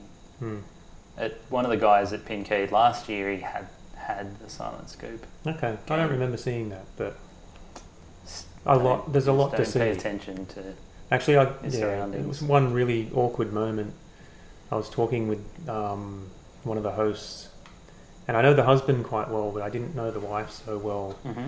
And she's talking about, oh yeah, last year you would have been at our place, and and I was like, yeah, I can't really remember. And she's like, oh, the one with there's a new brick house and this and that. And I'm going, I don't really remember. And I was starting to feel really bad because these people put on so much work Yeah. to host. Yeah, And if you're talking to someone and To they have, don't like, remember 100 being at your people house, at your house. Can you imagine 100 people? Can you imagine 100 people in here? It's not going to happen. yeah, it's chaos. And I felt really bad, but I couldn't remember. It wasn't only afterwards, the day after, I remembered, oh yeah, it's that person and that person's place, and I just felt so horrible. But it's the type of event where you're Such a going dick. from so many different places and venues, and again, drinking quite a few happy beverages. Yeah. The last thing you remember is the bricks on the outside of the house. Yeah, I was trying to say to her, what games do you have? And then she went through some of the games, and it's, well, all the games that you play everywhere else, so that didn't really help. Yeah. But yeah, as soon as I remembered the husband, who I know much better than the wife, then I went, oh yeah, it's that place. The husband would know the couple of rare ones that only he has that no one else would know. Yeah, and then, yeah. So yeah, that was a lot of fun, but exhausting, but a lot of fun. Mm-hmm. All right. Let's say, I'll ask both of you, what game did you have the most fun playing while you were in New Zealand? Yeah, you're not going to like my answer. That's all right. I know. Don't have to like it. Just a fun. Oh, you little- might. At the very end of Pincade, at Dave's place in his... Are you going to say Tron? How did Are you you going to guess? say Tron? Because Terry guy. Terry Hunt, a friend of ours, he was talking to me about something, I can't even remember what. Hmm. And he said, oh yeah, last year, or maybe it was a couple of years ago, I got really stuck on Tron because someone told me there's this other extra multi-ball mode on the LE version. And I'm like, oh yeah, I remember that. And I thought, hang on, I've never got it either. Because when I owned Tron, I owned a Pro. Pro, which doesn't have this extra multi-ball mode. Mhm. I thought, oh yeah, I'd kind of like to try to get that. And so he was taunting me for ages, saying, you're not going to get it, you're not going to get it. So I just went in there close to closing time and just played that. I must have played that for about an hour. Just over and over trying to get that multi-ball and just remembering how much I love Tron and miss having Tron. So Tron. I think it's not just that. You played it at every venue that had it. Oh, that's true. Yeah, I did, didn't I? Can I explain the animosity around Tron and between you and me? Or would You prefer might to have to keep- remind me. It's because you swapped it. Yeah. You had it, Yeah, and you swapped it Yeah. for something else. yeah. For Wonelli. Yeah. Yeah. And I was very dismayed and disappointed. A lot of people were. They thought, what the hell are you doing? Tron's a great game. And it is a great game. Yeah. But I don't regret swapping it for Wonelli. That's fine. Because maybe I've told this story on the podcast, I can't remember, but when I come back from a super serious competition, like say Brisbane Masters, Melbourne Match Play, Hmm. I come home, I step up to Wonelli, I play a game, and I've just got a big smile on my face because it's just stupid fun. So you will play a big comp and then drive home and then go and play Wonelli right after? Not right after, maybe a couple of days after. Sorry. That was a stupid joke. No, I don't regret that swap, but I do really miss Tron. Yeah, well, I'm not surprised about that. I'd love to have a Tron. That's a really cool game. Mm. What about you, Matt? What was the game that you enjoyed playing the most? Was it I mean, Silent Scope? no, because it wasn't there. I would have played it if it was available. Yeah, it's just hard answer. I remember when it was there, like, I saw it and I was like, I have to play this. And we were playing lots of other stuff. And I finally got around to it at night, late. And I was so tired that I couldn't really play it properly, but I just made myself play it because I'm just like, I have to play this thing. Yeah, it's a shame that I didn't get to have a good go on it, but anyway. Do you remember whose place it was? I don't know the person's name, or it was the place that was. They're going to be really upset that you don't know this. They're not going to listen to this. It was very long, and he had the like what do you call that thing that's like the bubble with the hockey guys? He had one of Foosball. those. No, it wasn't foosball, but it's The like hockey guys. foosball. Oh, I think I know the one you mean. Was that the one where half the house was a game room? Possibly, and then the next one along there. It was literally half the house was a game room. I mean, like the Saturday night. He had air hockey, and he had the basketball thing. Bigger. The Okay. basketball game. Yeah, that was the one. Yeah, Yeah. yeah. He had That was heaps of really amazing. cool stuff that was like not the same old things that everyone else had. And he had a Prince 45 on the wall, and I really wanted to ask him how much he wanted to keep it on the wall, but I decided that I was too introverted to do that, so I didn't. He might have didn't do went, that. sure, here you go, just have it. He might have, He might have. and that was the scenario Opportunity that missed. I imagined in my head. Then you would have been super disappointed when he said, get out. But that wouldn't have happened, and No, that's no. why I should have just They're all done super nice. it.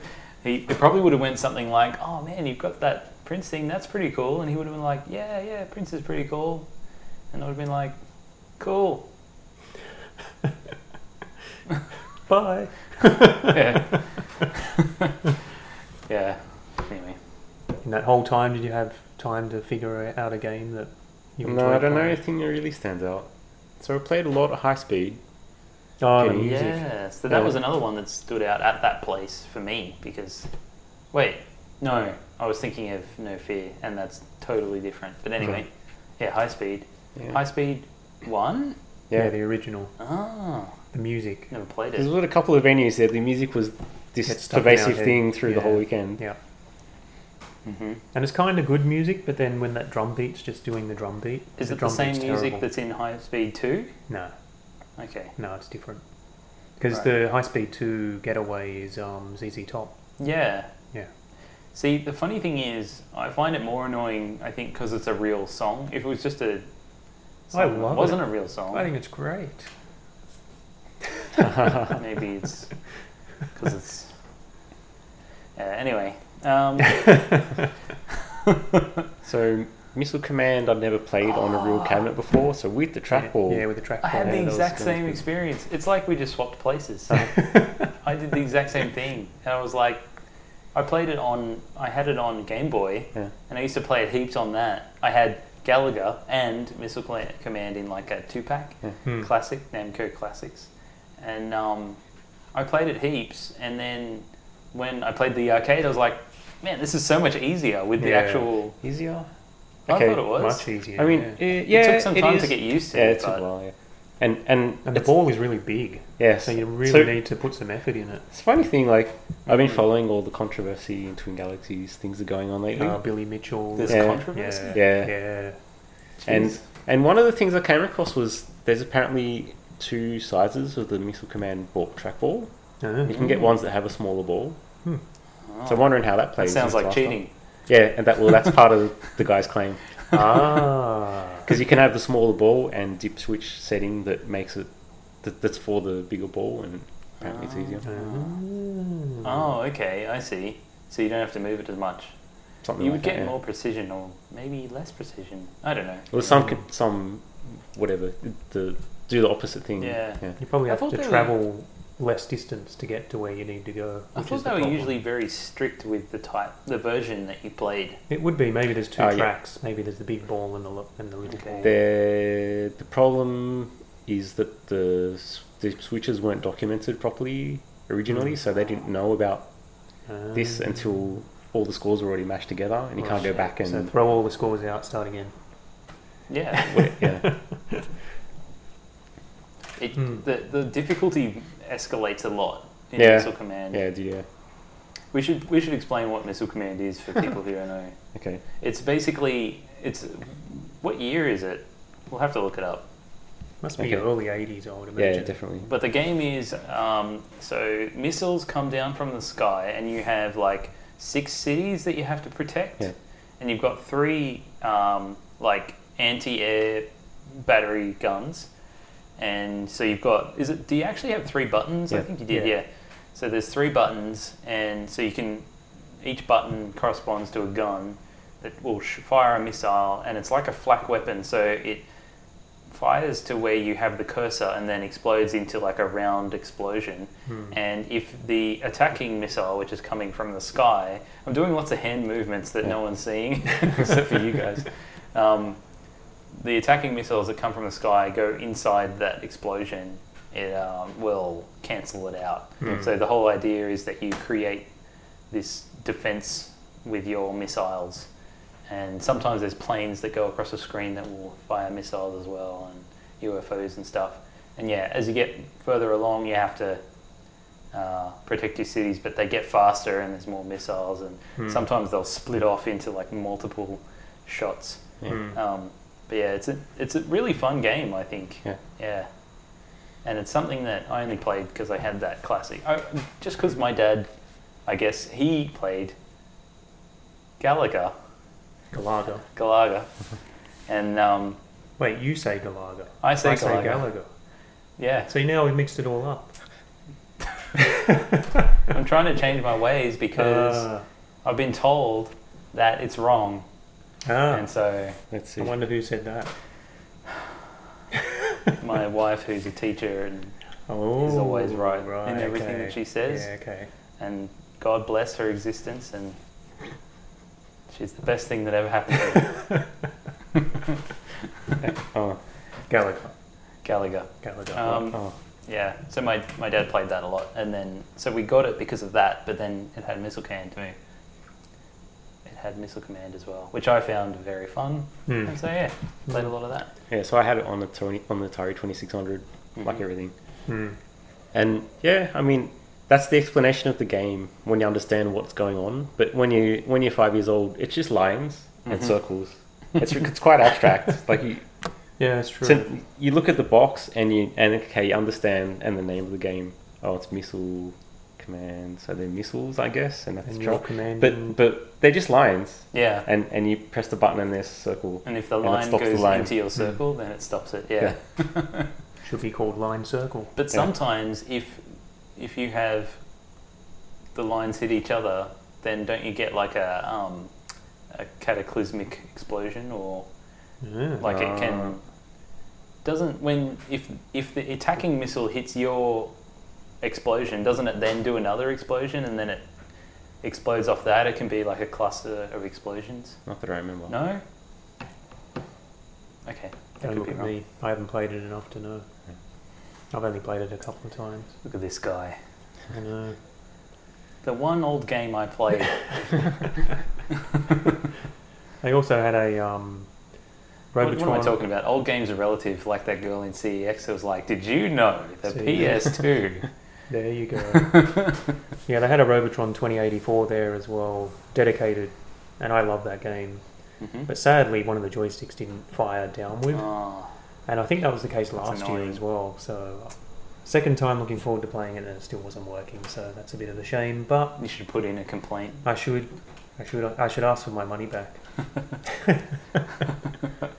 I think that's Yee's place. I think Yeah. he has like a lot of stuff, Yeah. and I've got a sad story about that. He had the safe cracker, Yeah. and remember we got the coins. So when you do, I don't know what you need to do, but I think it's when you got a good score or No, something. You got to complete the maze up the top. Right.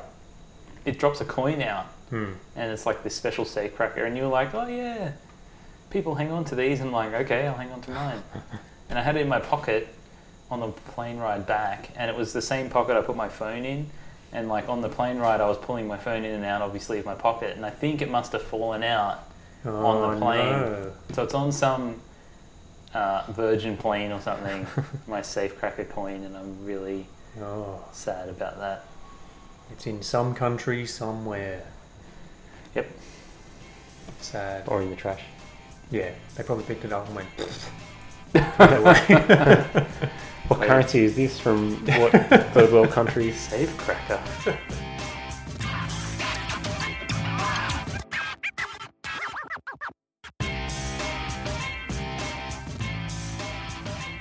How to pronounce Galaga on YouTube.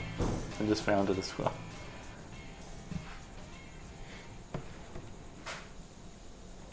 Come on, Wi-Fi. pronouncenames.com. Galaga, That's apparently a name. Galaga, Galaga, I would say that's more like the way I say it. Do we? Galaga. That's definitely more like the way I say it. No, Galaga. Galaga. Oh yeah, you're right. Anyway, that was Ah. a failed attempt.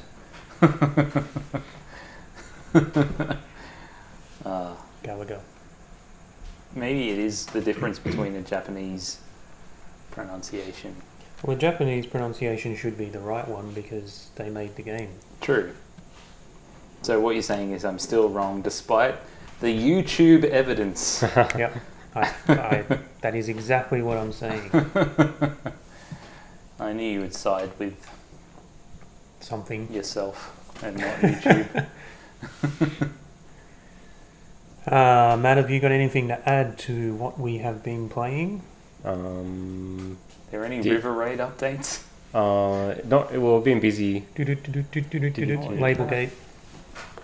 I mean, I considered changing the end name on the label because it says River Raid, but I mean it just says River Raid. But I probably should say River Raid Yeah, too. So if you should- had both absolutely. cartridges, you could tell the difference. I think you should even take it one Thought you step did. further and write Tournament Edition. That's too long. No, but you don't. People are going to ask you what's TE. No, then it's like NBA Jam. They just or- burn in the hell of ignorance. Should make it TE dash turbo. Remember the NBA Jam music? No, I don't. No? No. I didn't play that game much. And then I downloaded software to do PCB design called Eagle. The Eagle. Eagle. Hmm. Man, I hate it. Why? I mean, it's just fiddly. I would imagine so any much more piece difficult. of software designed to design a PCB would be fiddly. I don't know why it is though. Why can't I just put a thing here and put a thing there? Connect the wires? No, it's a big pain. Hmm. And yeah, I looked around for a few other things and then it seemed much easier. Do you even need to... Couldn't you even... Isn't it like just a graphical thing? Like, couldn't you actually just So use a vector program to draw a graphic and then do the PCB off that? yeah, so you can do homemade things too. So you pretty much do that. Just do Yeah. a graphic and get a laser cutter Mm. and put it on raster mode, and Mm. you can get copper I thought you clad could even PCB do it... basically, and you, You mean a laser printer? no, there's a bunch of ways you can do it. I thought you could do it with a printer. I think if you do it with a printer, you've got to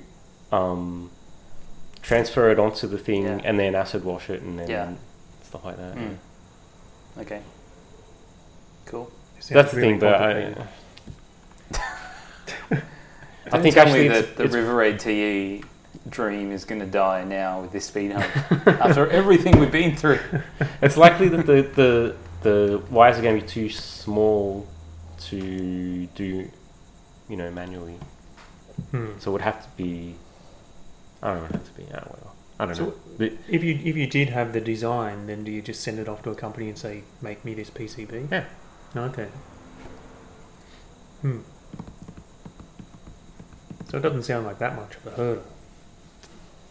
I'm just After the software's a what John pain. said, after all we've been through, this can't be the hurdle. I mean, Labelgate was huge. I mean, after Yeah, all but this you've is- been through, and Mark has been through, and all I've been through, And the listeners. and all everyone who's listening has been through. This is This the hardest River part. Raid. Writing machine code, trying to figure out, how to reverse engineer the game. That was all easy. Getting this dumb Eagle software to work, to do what I want, that's the hard part. Okay. Yeah, but I haven't spent much time on it. So Pincade. yeah, that happened. There was another thing What was the other thing? yesterday. Oh, yeah. There was So- the... We also did a pinball Trouble tournament. seems so far One of the away. a rare pinball tournament in Sydney that would have been IFPA thingied, yeah. It was rare because there's not many tournaments in Sydney. Yeah. Yeah. It was also rare because Roger Z played in it. I know.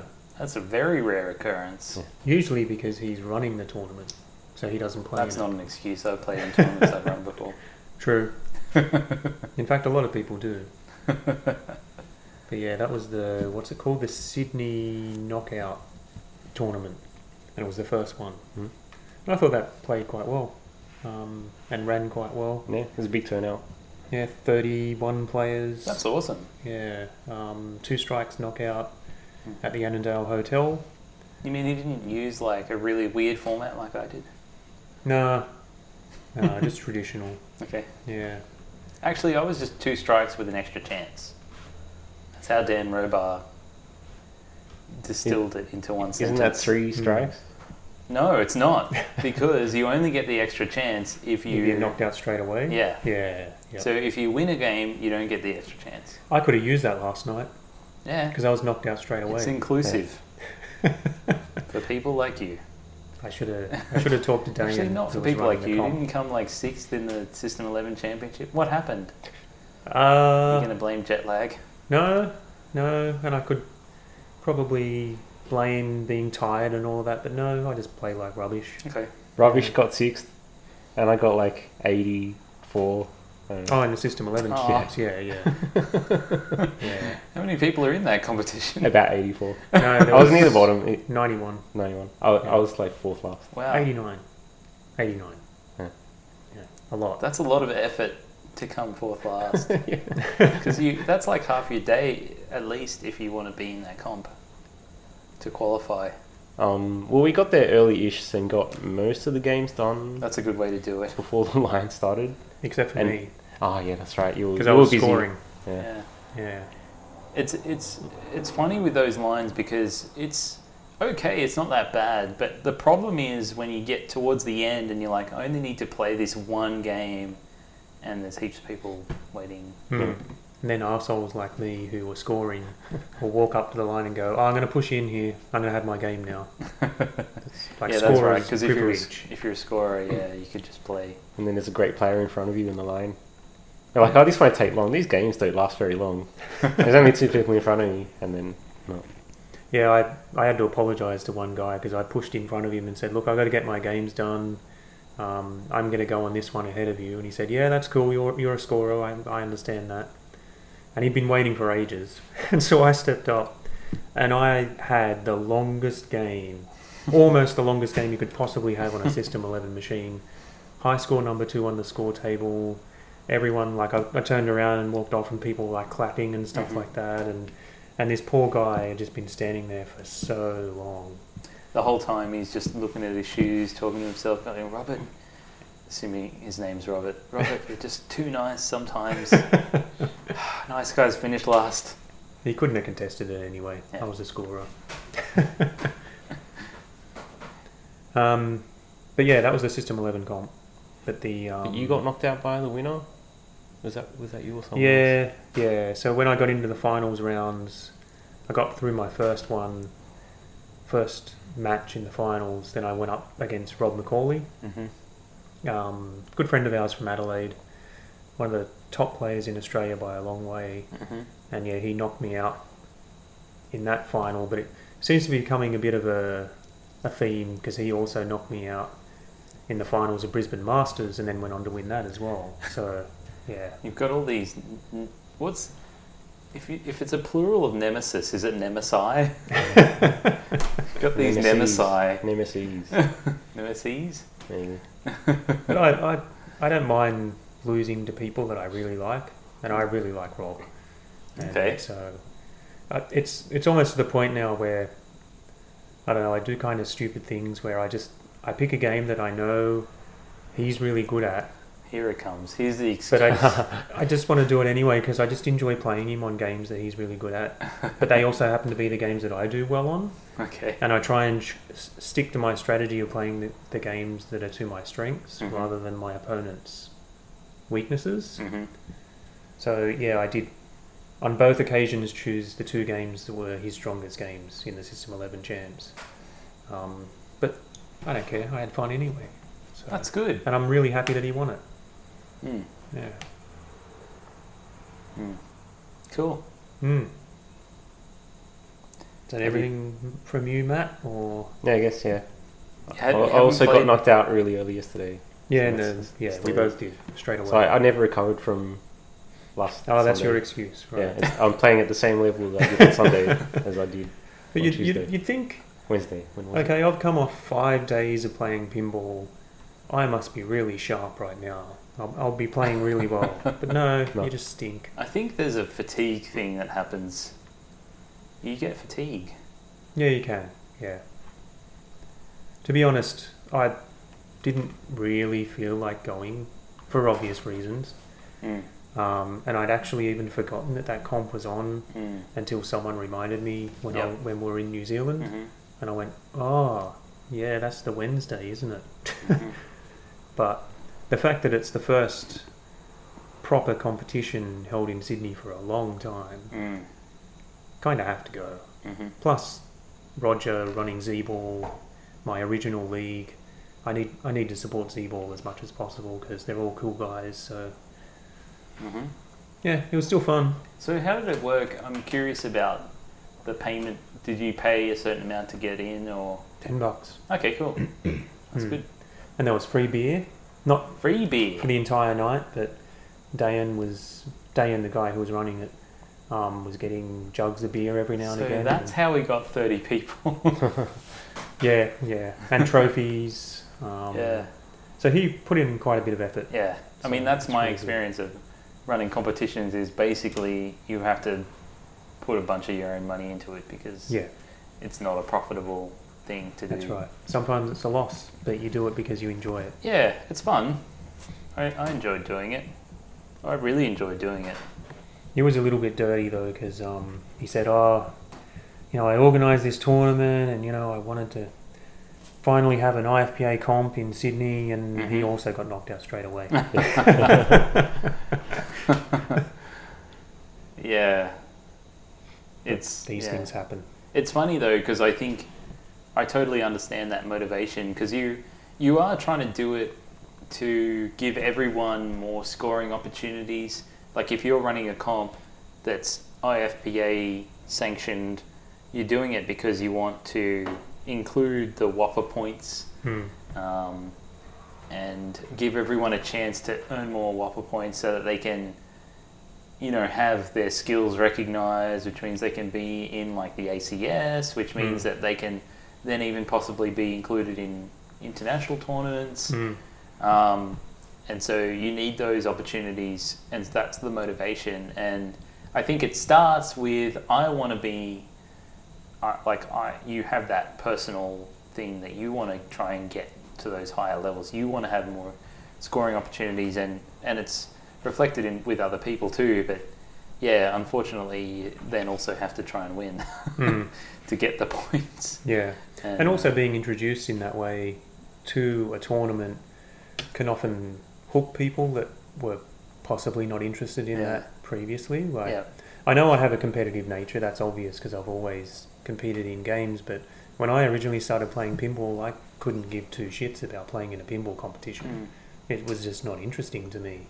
But once I started going into competitions that were IFPA rated, and like I said, you're earning those Whopper points, World Pinball Player Ranking points, you can compare yourself against other people, Yeah. and then you see how you're improving on a table of other players, Yeah. and it does become addictive, and you can then make the leap of, oh, I'm actually interested in being a competitive player now. So Yeah.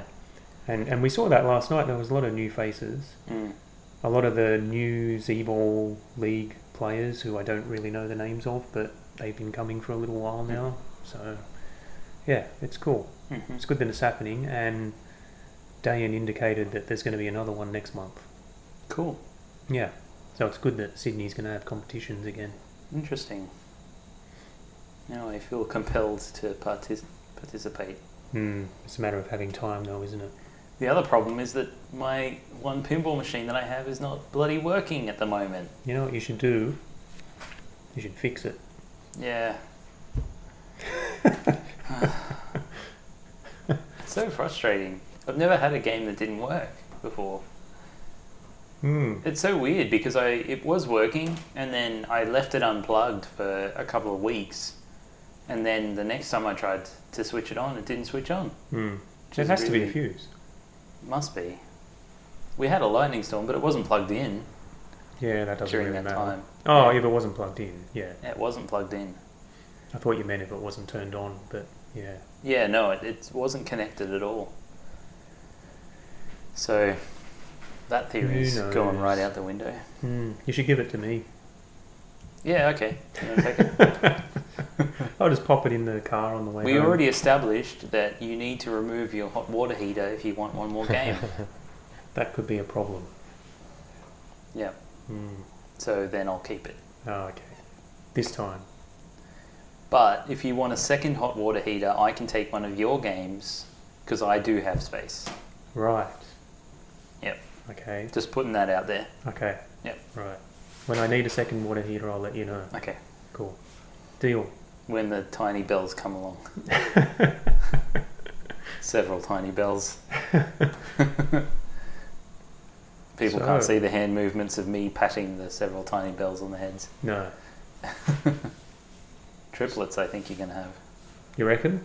That's your bold prediction? I mean, if you ever decide to do that. Yeah. Well, I'm tapping 3 imaginary tiny bells on the head, so that's what I think is going to happen. Yeah. But not Pomeranians. We've already got Pomeranians. Yeah. Yeah. They're tiny bells. Yeah. Anyway. We're not talking about games, so people are getting bored. Yeah, that's right. Let's talk about games.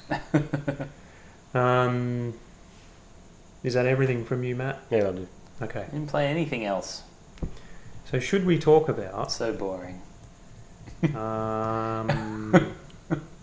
So yeah, you indicated before, John, about the news that hit The big yesterday, news. or the day before, that PAX Australia, our most favourite event and the thing that we look forward to every year, and for me, literally the most fun gaming thing that I go to, is now partnering with EB Expo. Yep. And Dogs I and don't- cats living together. Yeah. Mass hysteria. I don't know how I feel about this. So I mean, I saw the news, but I don't even know what is what's there to know. I mean, is it a problem or is it a good thing? But that's the thing, we don't know. We're all speculating. Oh. But there could potentially be a problem when you have a really large retail corporation now partnering with what would be a community-run thing. I mean, EB going to have the leeway or the power to say, well, we don't want as many indie games featured now. We Yeah. want more AAA stuff. Yeah. Can people have a panel and talk about the problem with retail pushing used games on people, Well, the pre-orders, from- or is that going to be squashed because EB's now involved? From the post, though, it said EB Expo would be inside PAX. I don't know if there's any more information because I didn't really go and seek it out, but which maybe we should have done. But that the way that came across to me was, okay, this is what I think. I think that PAX in Australia probably maybe doesn't have the same infrastructure of organisation that perhaps the US PAX have, and seems to struggle in that area. And so maybe they're what going... makes you say that? Because... I mean, I've never been to an international PAX, so I can't say. Yeah, I mean, look, it's total speculation, all the things that I'm saying now, but I get that feeling because there seems to be, and I love going to PAX, but some of the areas seem to have this amateur, unorganised feeling, and even people that we talk to, and I won't name anyone specific, have told us, like from the inside, that the organisers were not very organised, basically, and were making things very difficult. And I don't know if it's maybe because that's from a perspective of an area that's not seen as important, or if it's just because, I mean, it's a huge thing to organise something like this. It is massive.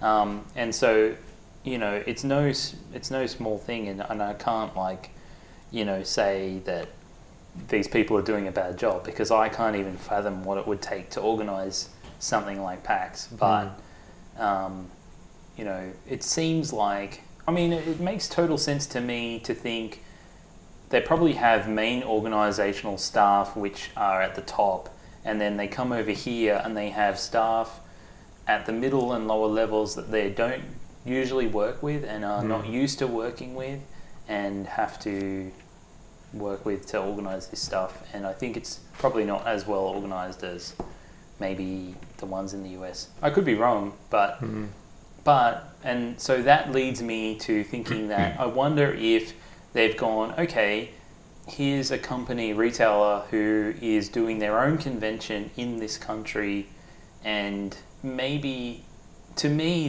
the side with all the modern games is almost like an EB Expo in itself. There's a lot of indie stuff, of course, but there's other games too, and I haven't been to EB Expo either have I. because, so maybe I might have the wrong idea about what EB Expo is, but I imagine it is showing off all the new stuff that's coming out, and so why not have another entity organise all that side of things who are already invested in that? Like, they're invested in showing off new stuff because it's their business. So why not have them do that side, and then we'll just focus on all the other stuff and make sure that it's done properly.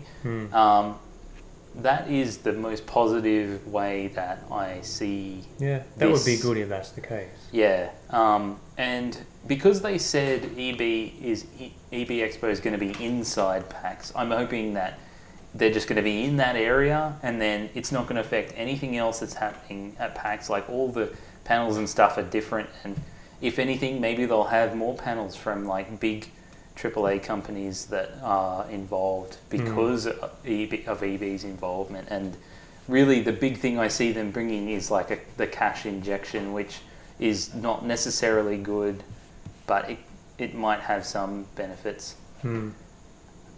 So contrary to that, I mean, I don't like EB. I hate EB basically.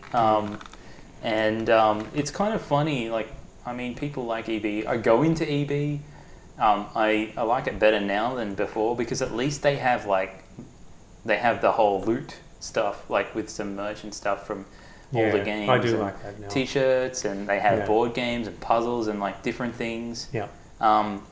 But it's a business, and I mean, the big thing that I don't like the whole pre-owned thing is really not good, I think, for the industry on the whole. And for people that don't know, I'm sure most people know, but you know, the way that EB sells pre-owned games, like, that is the most profitable part of their business, because they buy new games, and I don't know what the percentage is like, but basically when you sell a new game, a percentage goes to the publisher, a percentage goes to the developer, and then a percentage goes to the retailer.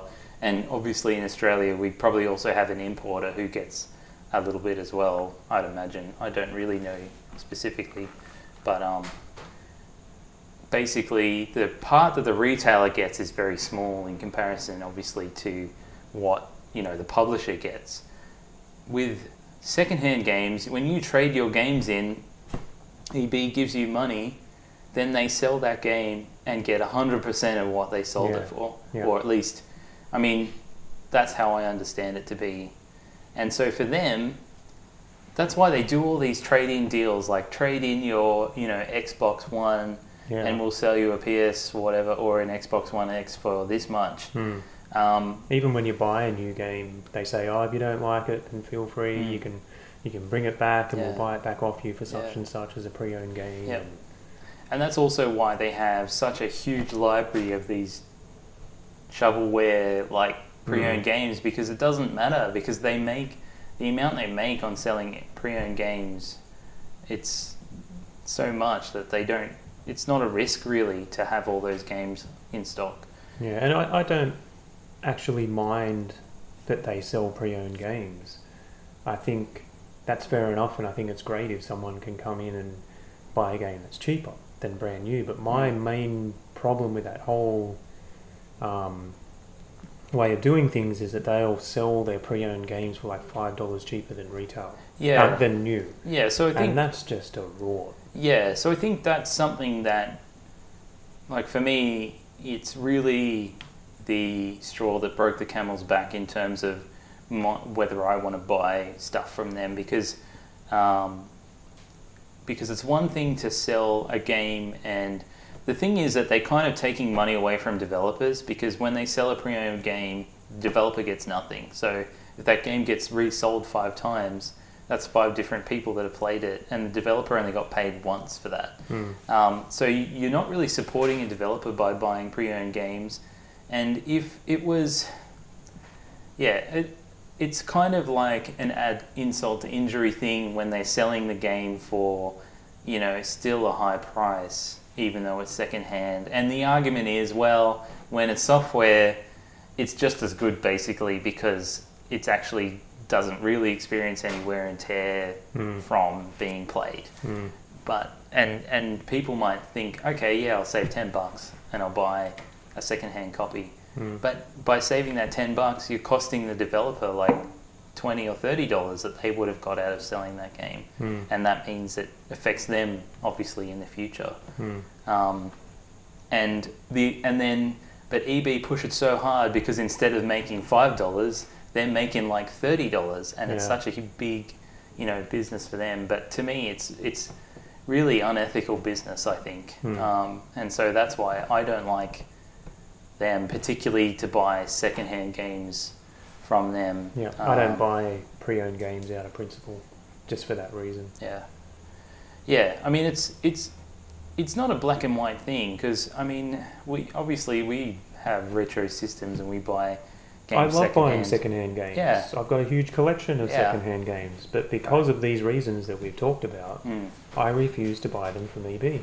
Yeah. And JB for that matter. JB sell pre-owned games Yeah, as well. I mean they obviously work off the exact same model that EB work off. So, but I think EB's even more like their prices are even more insulting. I think, and those deals, trade in your whatever and get this much off. Like that's just even. Oh, I hate those things. It's such crappy business because it's like we get to put up a sign in our window that says $2.99 for whatever console, and you see the sign and you go, shit, that's cheap, and then you realise it's when you trade in your console and 20 games or relatively something like that. new thing that's Yeah. still worth a certain amount. Yeah. That we're going to make a lot of money off selling secondhand and not give any money to the developers. So yeah, that's why I really dislike them, and so that's why I would never go to EB Expo. I'm exactly the as same. well. I refuse to go to EB Expo for that Yeah, reason, because because they're a corporation pushing an agenda. Yeah, and that's what it comes down to, the agenda of their company, because they're a retailer. They're always going to be about selling games, and then everything that they do is going to be about selling stuff to the consumer base, and I think unfortunately sometimes gamers can be quite vulnerable in terms of consumerism, and I think that that's something that we need to be really aware of. I think a really good example is the pops, and we talked about this before, those vinyl pops, where they've let's take like a generic 3D model and then paint it a certain color to represent a character and sell it to people for $30. And we can do 100 with the same model, so it's like minimal cost for most profit, and they're relatively cheap in comparison to other like statues and stuff. When I first saw that, it really just made me angry because I'm like, this is taking advantage of people who love like certain things, and those people are vulnerable because they love those things. They've actually gotten a lot better, I think, that particular company, probably because they've been so successful. Yeah, they're actually quite custom now. The models now are more complex and they're more representative of the characters. Yeah. And so now I look at them and say, okay, fair enough, but those early ones were just basically all the same. Yeah, I never bought any of the earlier ones, but I do have probably 4 or 5 of the newer ones that, like you said, are a bit more representative of what they're trying to be. Because otherwise, if they just don't look anything like the thing that you like, then what's the point? Yeah, and just because it says like whoever it is on the box, and people love that stuff. Like it's like me, like I see the X-Men logo and I get excited, but I'm kind of done with like seeing a Cyclops that's basically a guy with a blue shirt and like a red visor, and like that's not enough for me. Like if I'm going to buy something that looks like Cyclops, I want it to actually really look like him, and I understand that if I want a cool model, I have to pay the money for it. And I basically just refuse to buy a $20 piece of trash that is essentially going to end up in the trash when I run out of space. Yeah. So, yeah, that was, I guess, a bit of a rant, but... No, I agree with this pretty is much the- everything you said. Yeah. And yeah, that's... I mean, I think we've painted the best case and worst case of what this could potentially be. And who knows, it might be entirely fine. Yeah. But yeah, there's always that concern that maybe it isn't. And like Yeah. I said, maybe people can't be as open about what they talk about in a panel. Yeah. Because they'll get a slap on the wrist for saying, well, you can't talk about EB that way. And even if it is a case of just EB basically running the, modern game side of things and the upcoming new and different side of things, it could be a case where the organisers of PAX might say, be careful what you say because we don't want to lose that because that's benefiting us, and people on, like if we were, say, to be doing some kind of panel or something and I went on a big rant about how EB's fucking assholes, would that, you can see how that could be potentially frowned upon and they'd be like, you know what, we're involved with EB now, maybe you shouldn't be so full on about that, just keep your opinion to yourself. Yeah. And that would suck, I think. Yeah. Yeah, and I've been pretty negative about the whole thing, I think. But one thing that did sort of excite me about the idea is that there could potentially be more and better merch. Like pop culture stuff or shit you can buy within PAX. Because honestly, every single PAX, when a survey comes out after you've been, the one thing that I always say that could improve the experience is just have more stuff you can buy. Yeah. Cool stuff like Yeah. models and shit like that to do with video games. Yeah. And maybe EB will bring that sort of side along. Maybe that is a reason, because the retailers that are there now seem to be, pretty small organisations. Like small shops, and King's Comics is there, which is like I think they do an awesome job. But that's just one place, and it's comics, so it's not necessarily games, and that could be cool to just have more retail space just with some different stuff. Yeah. So, that could be positive. So we'll see. Did I just? No, I think we said everything that Okay. I was feeling. Did you have any particular feelings either way, Matt? It sounds like you're kind of on the we don't know what's happening, so what's the point of talking about it? No, I wouldn't say not. What's the point of talking about it? I mean, I'd also say EB Expo was in Sydney, right? Yeah. Yeah. Yeah. So clearly, I never went, and even though it's more convenient for us, The two times it's been on, like people have asked me, "Oh yeah, EB Expo, are you going to go?" And I'm just like, I don't care about EB Expo. Yeah. Yeah, saying like my family would say things like that. Like, you're not going? Like, no, why would I? Yeah, because to them EB is games, and they know we're Yeah. into games, so they say, well, why wouldn't you go to that? Yeah. Not knowing that we have that extra knowledge of games where we know that EB is just a retailer and trying to sell stuff. Yeah. So I think that's something that is, I don't know if there's the whole kind of consumerism thing, which is one element, but then the other element is knowing about what's new and upcoming.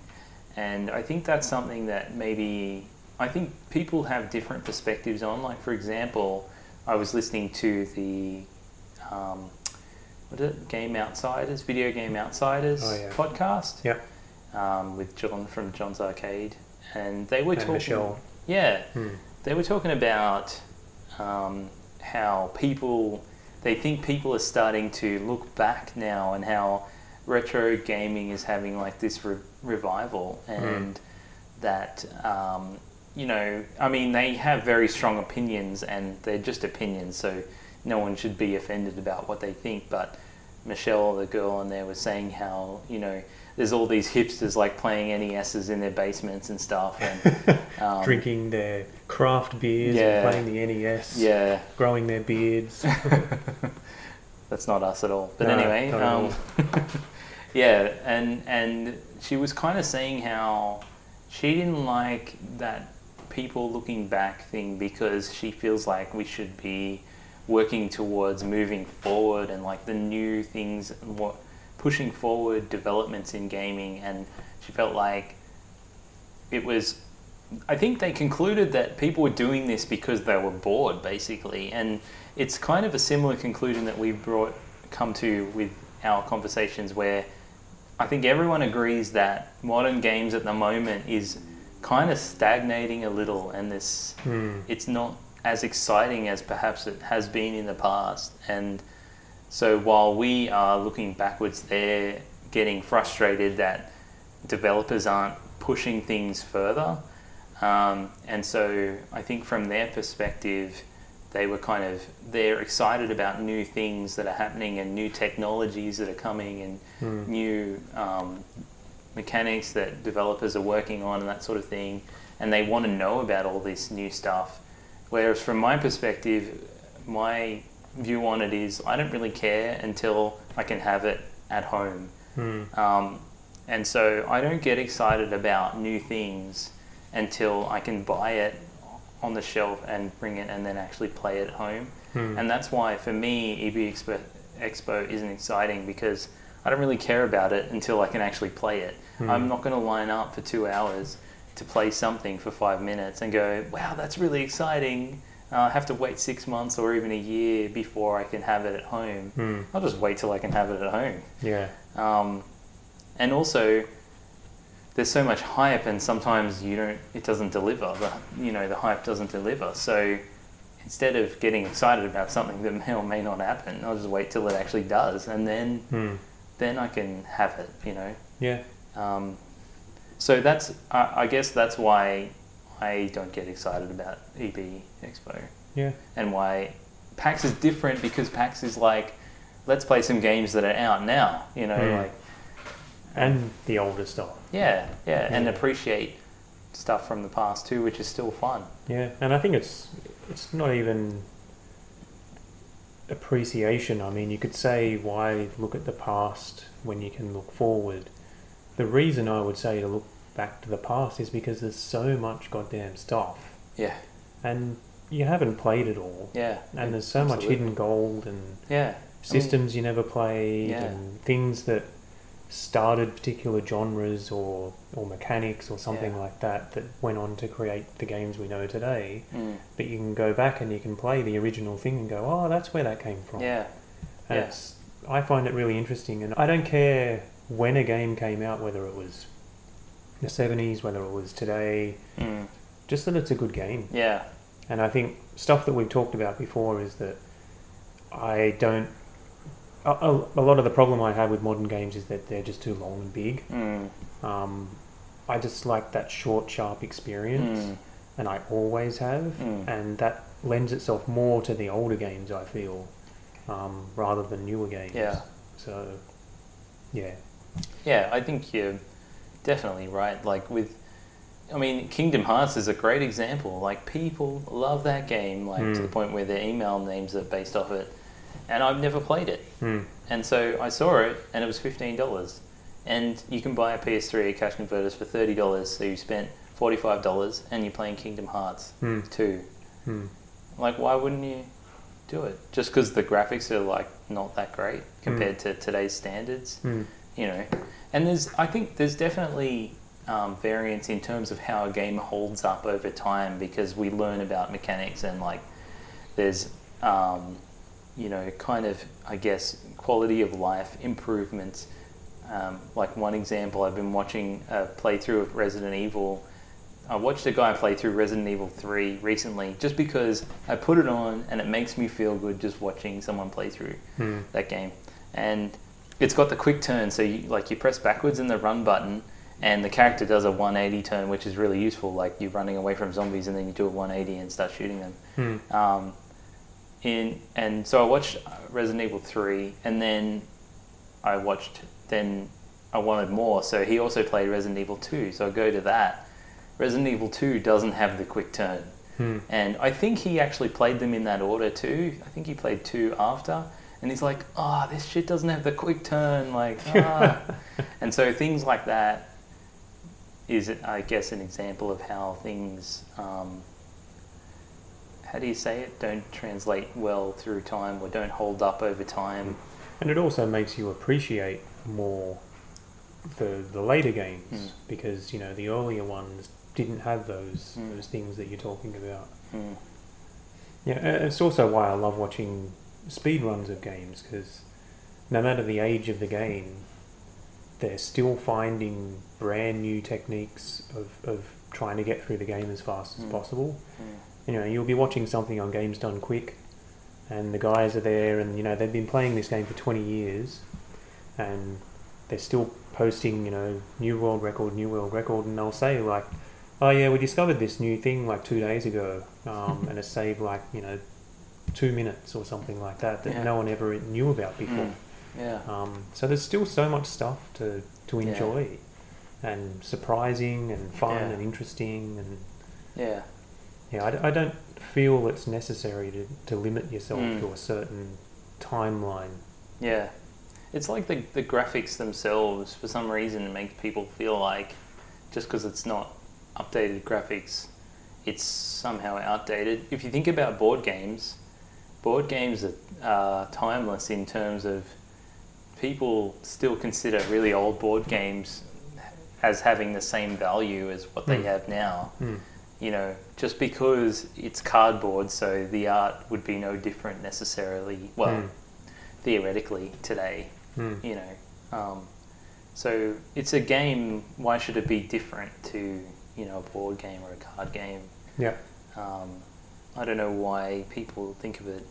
I mean, there's always developments, but it doesn't mean that it's more fun, I think. Yeah, that's right. Same with books. Books are obviously timeless because it's the same, you know, words on a piece of paper, and movies. So yeah. We could talk about that for hours. We could. We could. And Matt would say something every now and then.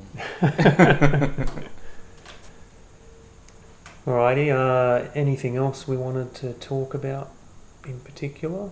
I mean, I've got this article here I could talk about in the Retro Gamer magazine if we wanted to spend another 10 minutes. Yeah, I'm happy to do whatever. Are you needing to run off shortly because it's a school night, or...? No, it's not going to be 10 minutes. Oh, you never know. I should say one thing I was going to say was with my experience with the Switch in relation to your experience with your PS4 and Xbox with downloading updates and that sort of thing. So when I first got it, I didn't need to... I plugged it in, I put in Mario Kart, and I played it. Wow. And it was good. But when I got Splatoon, I mean, Splatoon's an online game. It did download an update, and my internet's super, super slow, so it's not a good example, but it took 2 hours. I think, but my internet's really bad. Like, it's downloads, I get like 250, I think we talked about this, kilobytes or whatever. Yeah, we did. It's stupidly slow. So anyway, but it was kind of a similar experience though to what you had. I got it home, I plugged it in, I switched it on, update, okay, I'll let it go. And then I think I had to do something else, so I left it, but then I came back to it the next time, and then obviously it still needed to update because I couldn't leave it connected. So I let it update, I went and did something else. I played Tekken Tag because I got the Tekken Tag game. PS2, no updates. No, you can just chuck that disc in and play. Yeah. Although, having said that, I did forget to turn on autosave on Tekken, and if you don't turn on autosave, it doesn't save. So funny that. Yeah, so I played through twice, unlocked 2 characters, because when you play arcade mode, you unlock a character. So I unlocked 2 characters, and then when I went back to it the other day, I turned it on, I'm like, where's my characters? And I went into the menu, and I went to save, and then I saw the autosave, and I'm like, and I remembered that you had to do that, because you only ever do it once, and once it's on, it's on. But also, wasn't that because there's no internal memory? You needed a memory card? You do need a memory card, but these days, it just automatically saves everything, so I didn't think... Yeah. I do have the memory card, and it's in there. Yeah, but I mean, originally, back in the day, with the PS2, they probably had to do that because they had to presume... maybe you didn't have a memory card. But no, I don't think so. I think a lot of games, when you first turn them on, they'll look for a memory card, and if there's a memory card there, well, it does that, like with Time Crisis, for example. I turn it on, and it actually tells you at the start, no memory card detected if there's not one there. And if there is one there, it says, "Do you want to save?" And you go yes, and then it will save a thing, and then forever after that it will auto save. But for some reason on Tekken, you had to go and turn on the auto save for the first time. Yeah, And I remember after a few that- games like that. Yeah, there probably was a bunch of games like that. Ironically, both Time Crisis and Tekken are by Namco. But, but yeah, I don't know. But Time Crisis definitely does it. Anyway, back to Switch. So, played Tekken Tag, download finished, made a beeping noise and I knew it had finished. Played one game, went to bed. Because it was like 11 o'clock later. Yeah. And then came back the next day, I switched it on, download, update. Oh, And I was my like, God. you are kidding me. And I started downloading, but it was only 8 minutes. So I was like, okay, that's okay. But I think with Splatoon, what they do is every week they change the maps. So when you play, there's a few different modes. There's standard, like normal games, and then there's ranked play. There's a ranked mode and there's a league mode. And for each mode, there's 2 maps. And I think part of why they do that is because it allows you to get to know the map really well. Because there's only 2 in the pool.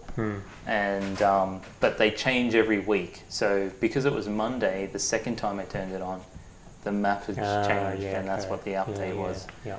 But yeah, that second update, I was like, And that's what I'm worried about when I finally do go back to RE7 or Halo 5. yeah. Maybe not Halo 5 because it's a pretty old game now. I think it's 2 years old, maybe more. But RE7, when I pop it in, and I get the urge to play the game. I pop it in, and it's going to download another 4-hour update or something, and then the urge will go. So we'll see. I'm looking forward to when you finally play it though, and we get to hear about your perspective on RE7. No, yeah. As soon as I had time, Pincade, it took a bit of time. It's over now though. Yeah, that's true. And I'm on 2 weeks holidays. You're on holidays. I am on holidays. Nice. Yeah.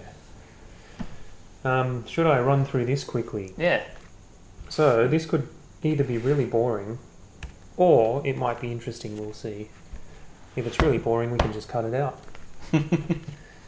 So in this this issue of Retro Gamer magazine, which is issue number 177, For all the people that don't know what a magazine is, it's a papery thing with words on it. There's a digital version as well, but so this is like a poll that they did with their readers, the greatest game systems of all it's what time. the readers think. Yeah. I'm less excited now. Let me guess, the Super Nintendo is the number one. Now, Console. let's not get ahead of ourselves. Oh, so he's right. Hang on, you could boldly predict your Yeah, your is guess that as what well. is that the game we're playing? What? Is that the game we're playing? What's the Oh, number one as yeah. picked by the readers? Yeah. Although actually it's Retro Gamer magazine, so It probably you have to think about what the age bracket is. yeah. And this is the top 30 systems of all time. Number one. So what number, you have to choose number one. Well, I mean, if it's not the PS2, it's probably SNES. I think retro, when people won't say PS2, it's either going to be SNES or... Or PS1.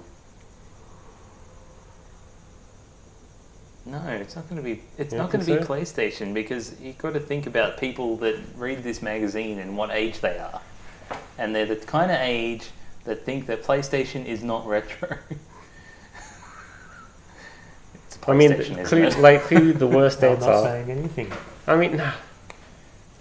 I don't know. Well, I think you've The- both chosen SNES. Yes? Well, I mean, I was just going to comment. If it is the NES, total bias. Why total bias? North America. This is UK. Is it? Okay, it won't Yeah. be the NES then.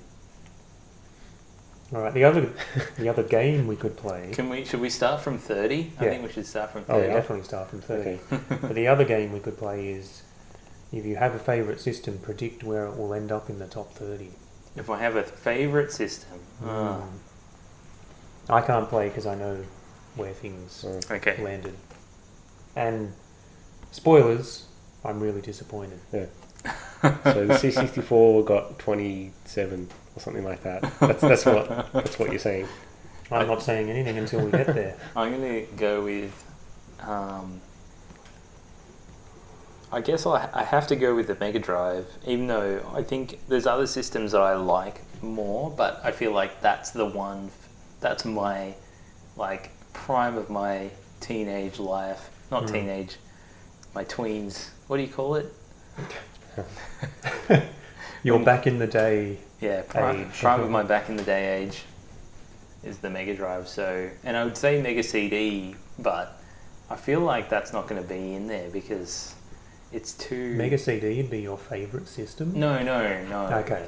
No. Jeez, I was going to say. Yeah, no. You've Okay, got let's go with problems. Mega Drive. Okay, I think Mega Drive...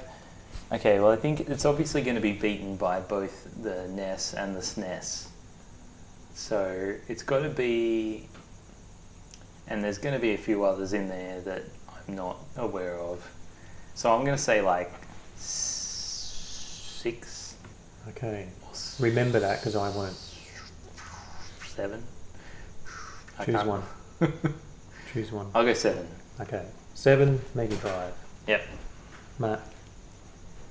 What? C64 24. There you Is that go. what it was? C64 20, 24. 27? What did I say before? I think you said... It's You gonna be said pretty 20 low. something. 24. We're not predicting the winner. We're just picking one. And Yeah, your favourite system, where do you think it comes in the top 30? Well, it should be number one, but it won't be.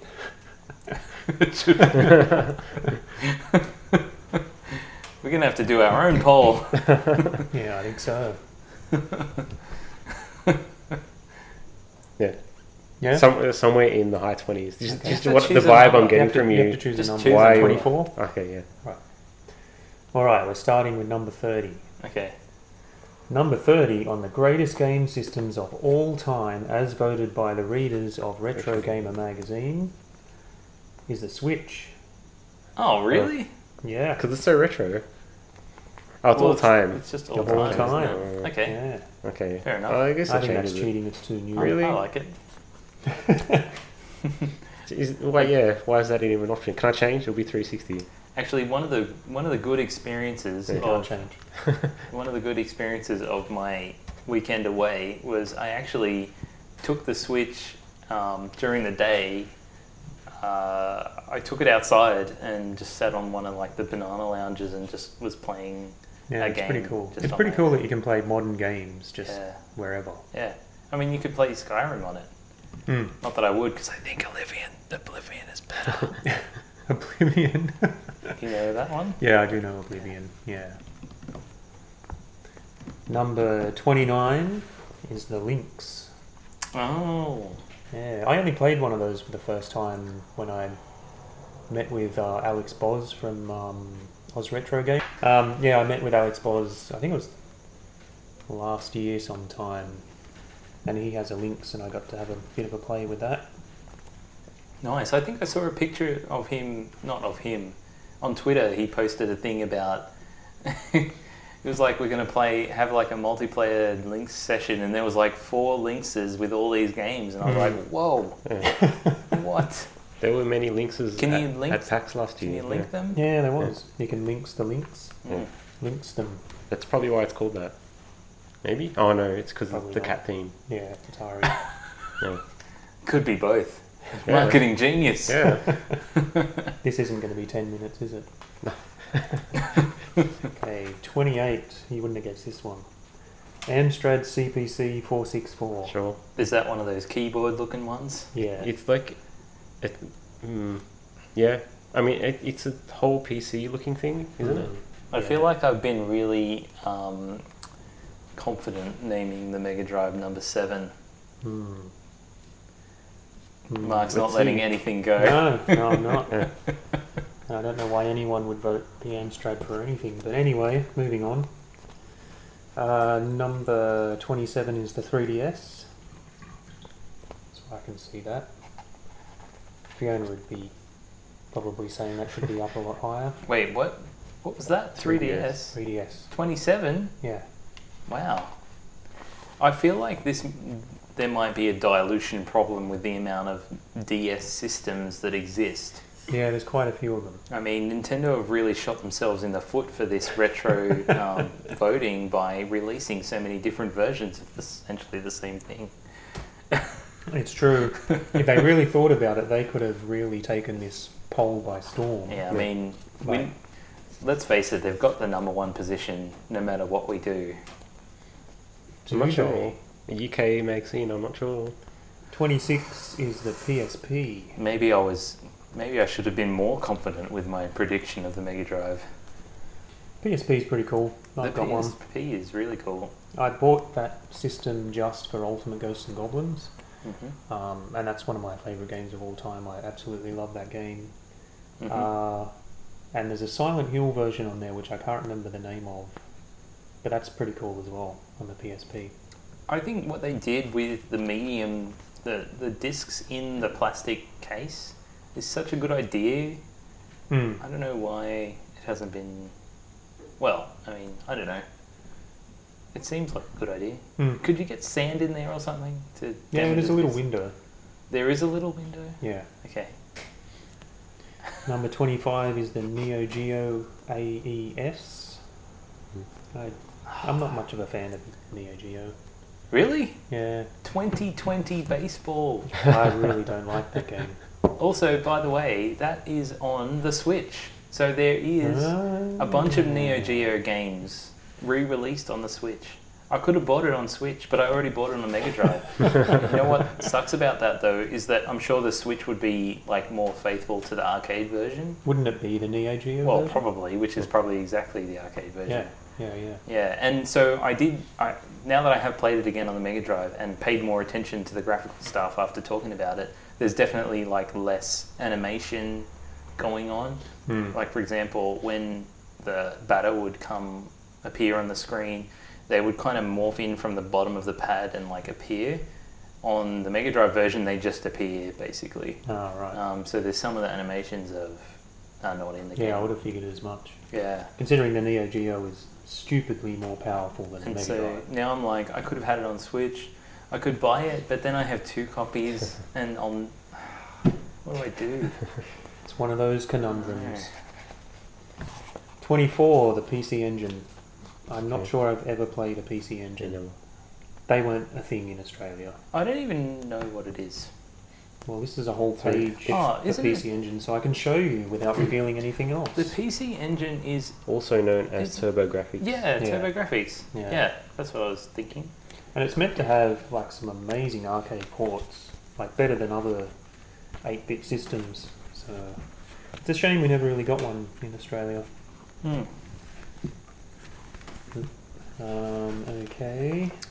Oh, we're getting close to 24. Wait, that was 24. That was 24. Oh, So you're shit. already Oh. wrong. Oh, no. Let's see how wrong. You gave off the vibe. that Unless it's the gonna be so C64 low. is not even in there. That'd be the There's- ultimate There's a picture upset. on the front cover I can see. Must be there. 23 is Maybe that might be an honourable mention. the PlayStation 3. Mm. Mm. I don't own a PlayStation 3. I do, it's just over there. Alright. Wanna sell it? It's been a Netflix box for about the last 4 years. That's But the only PlayStation I don't have. I bought it to buy The Last of Us. No, I don't want to sell it. Right. Okay. I You think want to give it to me? it's going to end up like the PS2 where there's a bunch of great games to play on it. Hmm. I mean, I guess it's already like that, but I'm still playing PS2 games. 22 is the PlayStation 4. Which is Really? interesting. 2 in a row. Yeah. Yeah. 21 is the Xbox. Original Xbox? The original Xbox. Okay. Who'd like that thing? Jesus. I've got a friend who loves the original Xbox. Actually, it's the same friend who I had my amazing fun game day playing Splatoon. Alright. Louis Hmm. loves the original Xbox. Well. Everyone has to like something, don't they? 20 is the Wii. Really? Yeah, I can see that. That was pretty popular. It was popular, but that doesn't mean it's 20 good. popular. Yeah. Since when do the masses know what's good? Oh, it was the bowling game and Wii tennis was Were those good? absolutely. Oh, Do you those think were that- fantastic. Do you think so? Yeah, we used to have like whole game nights where we would just play that with friends, and Okay. it was the most amazing fun. It was worth buying a Wii just for that Wii Sports. Actually, I do have a friend that's excited to play that, and Hmm. yeah. 19 is the Master System. I reckon that's a good spot for the Master System. It's a great console, but it shouldn't be high on the They're list. actually quite expensive now. Like, Hmm. it's hard to get one. It's sort of sub $100, like $70, $80, $90 to get one, which Which is interesting because there's millions of them out there. yeah. I mean, well, the SNES you're looking at 100, but Yeah. I feel like the price for the SNES is partially dictated by the price of the mini SNES. Hmm. So that's why people sell them for like $100 because the mini is like 120. 120, yeah. Yeah. So, yeah, but yeah, it's sort of weird. I'd like to have one, but I don't want to pay that kind of money for it. Hmm. It's got amazing games on the Master System. Some of the best arcade ports Okay. for an 8-bit system, like R-Type, Bubble Bobble. Yeah. Really amazing games. There's Wonder Boy in Monsterland, Yeah. Wonder Boy 3. This is why I feel like when I was in Games Traders at Blacktown the other day, and they had a big wall of Master System games, and I thought that looks really cool, and I know there's probably some good games there, but I don't know what they are, so I don't know what to buy. And so I was almost going to take a photo, but you guys were in New Zealand, and I thought you're going to be too busy to look, but I should have taken a photo just to show you, and because if there's any good games, it's worth picking them up because they don't know what they are. Yeah. The Games Traders people have no idea. I actually asked when I was in the Parramatta one. I asked the guy, because the last time I went there, ages ago, when I bought Moonwalker and stuff, and they had a bunch of Mega Drive games. And I said to the girl there, "Oh, you got some Mega Drive games?" She's like, "Yeah, we got a bunch of them in. It's pretty cool." And this time they had nothing. And I said to the guy, and it's definitely the guy that owns the shop. And I'm like, "Oh, are you going to get any more Sega games?" And he's like, "Oh, yeah, I don't know, maybe." And then he's like, "I've got these," and they were Atari games. And I'm like, "Well, I don't know what those are." Yeah. But I think he thought they were Sega games. Right, yeah. Now, I think there's a few knowledgeable people, like the Game Traders local to me. There's one guy that works there who has a huge Master System and Mega Drive collection. He's really knowledgeable, but most people aren't. Even to the point where I bought a really rare game from Game Traders, which was Probotector on the Mega Drive. Yeah. Stupidly hard to find, and I think I got it for like $15 or something. Just priced the same as any other game would be. Nice. But yeah, Master System is That's awesome. the dream. Yeah, finding the rare gem just Yeah. sitting there in the mix. 18 is the DS. Again, diluted. Just the regular DS. Just the regular DS. I wonder how That was many. amazing. Okay, here's another one. We had We've- a lot of fun with the DS. How many DSs are in the top 30? I'm going to say 4. 4. Okay, how many have we had? 2? Yeah, we've already had 2. Okay. Yeah, but that's the end, right? There's not going to be a DS Lite. I think there'll be 2 more DSs. No. Alright, we'll keep going. Well, people are that, going to 14? vote for like the 3DS and like, we already had the 3DS. Yeah. What about the new 3DS? Is that different? Could XL, be. 3DS. 2DS. Oh yeah, the 2DS. Number 17. Surprised you didn't mention this system, Matt. What? The Atari 2600. I mean, I was trying not to, show my own bias, I guess. You're supposed to pick the one you liked the most. Yeah, C64. Oh, okay. But Okay. see, I mean, it's the machine I grew up. I mean, the first one. It's not really a good machine. It's not. I mean, it's It looks cool, like the Woody, the original yeah, the 6. Atari 2600 is awesome. Yeah, I never. Is it a good I never console? rode one. I don't know. I mean, there's Yeah, but it's not whether it's good or not. It's how do you feel it's about the it? greatest system. Do you get an of all erection when you time. think about it? That's what we want to know. I don't want to know. Number 16 is the PC. Oh, was that Just an the option? PC. Yeah, apparently. Really? Yeah. Which one? All of them. All of them. Yeah, that's definitely should be number one then. There's no way. If all of them are all the same, that's number one. There's no question. Right. Well, there you PCs go. are responsible for the cryptocurrency network. 15 is the Game Boy Advance. Oh, Okay. So You not can't quite the count that DS. towards your DS. people get excited about Game Boys, and I just don't. The Advance was great. Mm. Again, the Mario Kart version on Advance was fantastic. Mhm. Can't really recall any other great Do games. you have any Game Boys? Yeah. Hmm. Okay. I've got my GBA still. Yeah, I think I've got all of them. I feel so. See, I had a Game Boy, I had a Game Boy Advance. I never owned an original I Game don't know Boy what happened to that Game Boy. until recently. So I'd never had a Game Boy, but Really? yeah, maybe 3 or 4 months ago I picked one up at Game Traders. No, How much was it? yeah, it was Game Traders. Can I I can't ask? remember. You don't have to say. It's not boxed; it's just by itself. Yeah, but still. No, I lie. I got that in a big box full of games and consoles that I bought somewhere from eBay, I think. And it was just in the mix, like all Commodore 64 games, and then at the bottom's this Game Boy, original Oh, nice. Game Boy. Yeah. Cool. 14 is the Saturn. Okay. Why are people voting for the Saturn? It's the rarity that makes it desirable. I guess. Yeah. Are there good games on the Saturn? I found I'm them- sure there are. Yeah, I think there's also like really super rare games as well. And I listened to a podcast last week that was a Saturn podcast. Oh, Yeah, you can make a whole podcast on the Saturn. apparently. Wow. And they've been going for a while. Wow. They Well, did there seem you go. tired, but they were talking about reproductions, and yeah, it was pretty interesting. But yeah, Hmm. people love that console.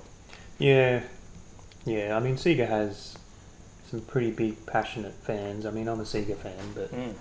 when things go beyond the Mega Drive, I get less so enthusiastic. Right. Number 13 is the GameCube. We've talked about Love the the GameCube. Hmm. I love the GameCube. Love the GameCube. I'd love Love to the have Cube. a GameCube that was once owned by Matt. He was forced to buy by Mark. Mm. That will then henceforth be owned by me, except for the box, which will I'd be love owned to by own Mark. a GameCube box. But who gets the slipcase? Oh. Traded for one River Raid TE label. It all makes sense. Henceforth, I'll be charging him for every River Raid TE label. Number 12 is the Game Boy. Oh, Like I said, never owned one back in the day. I always wanted one. why But would the never- Game Boy be number 12 and the Game Boy Advance be what number was it?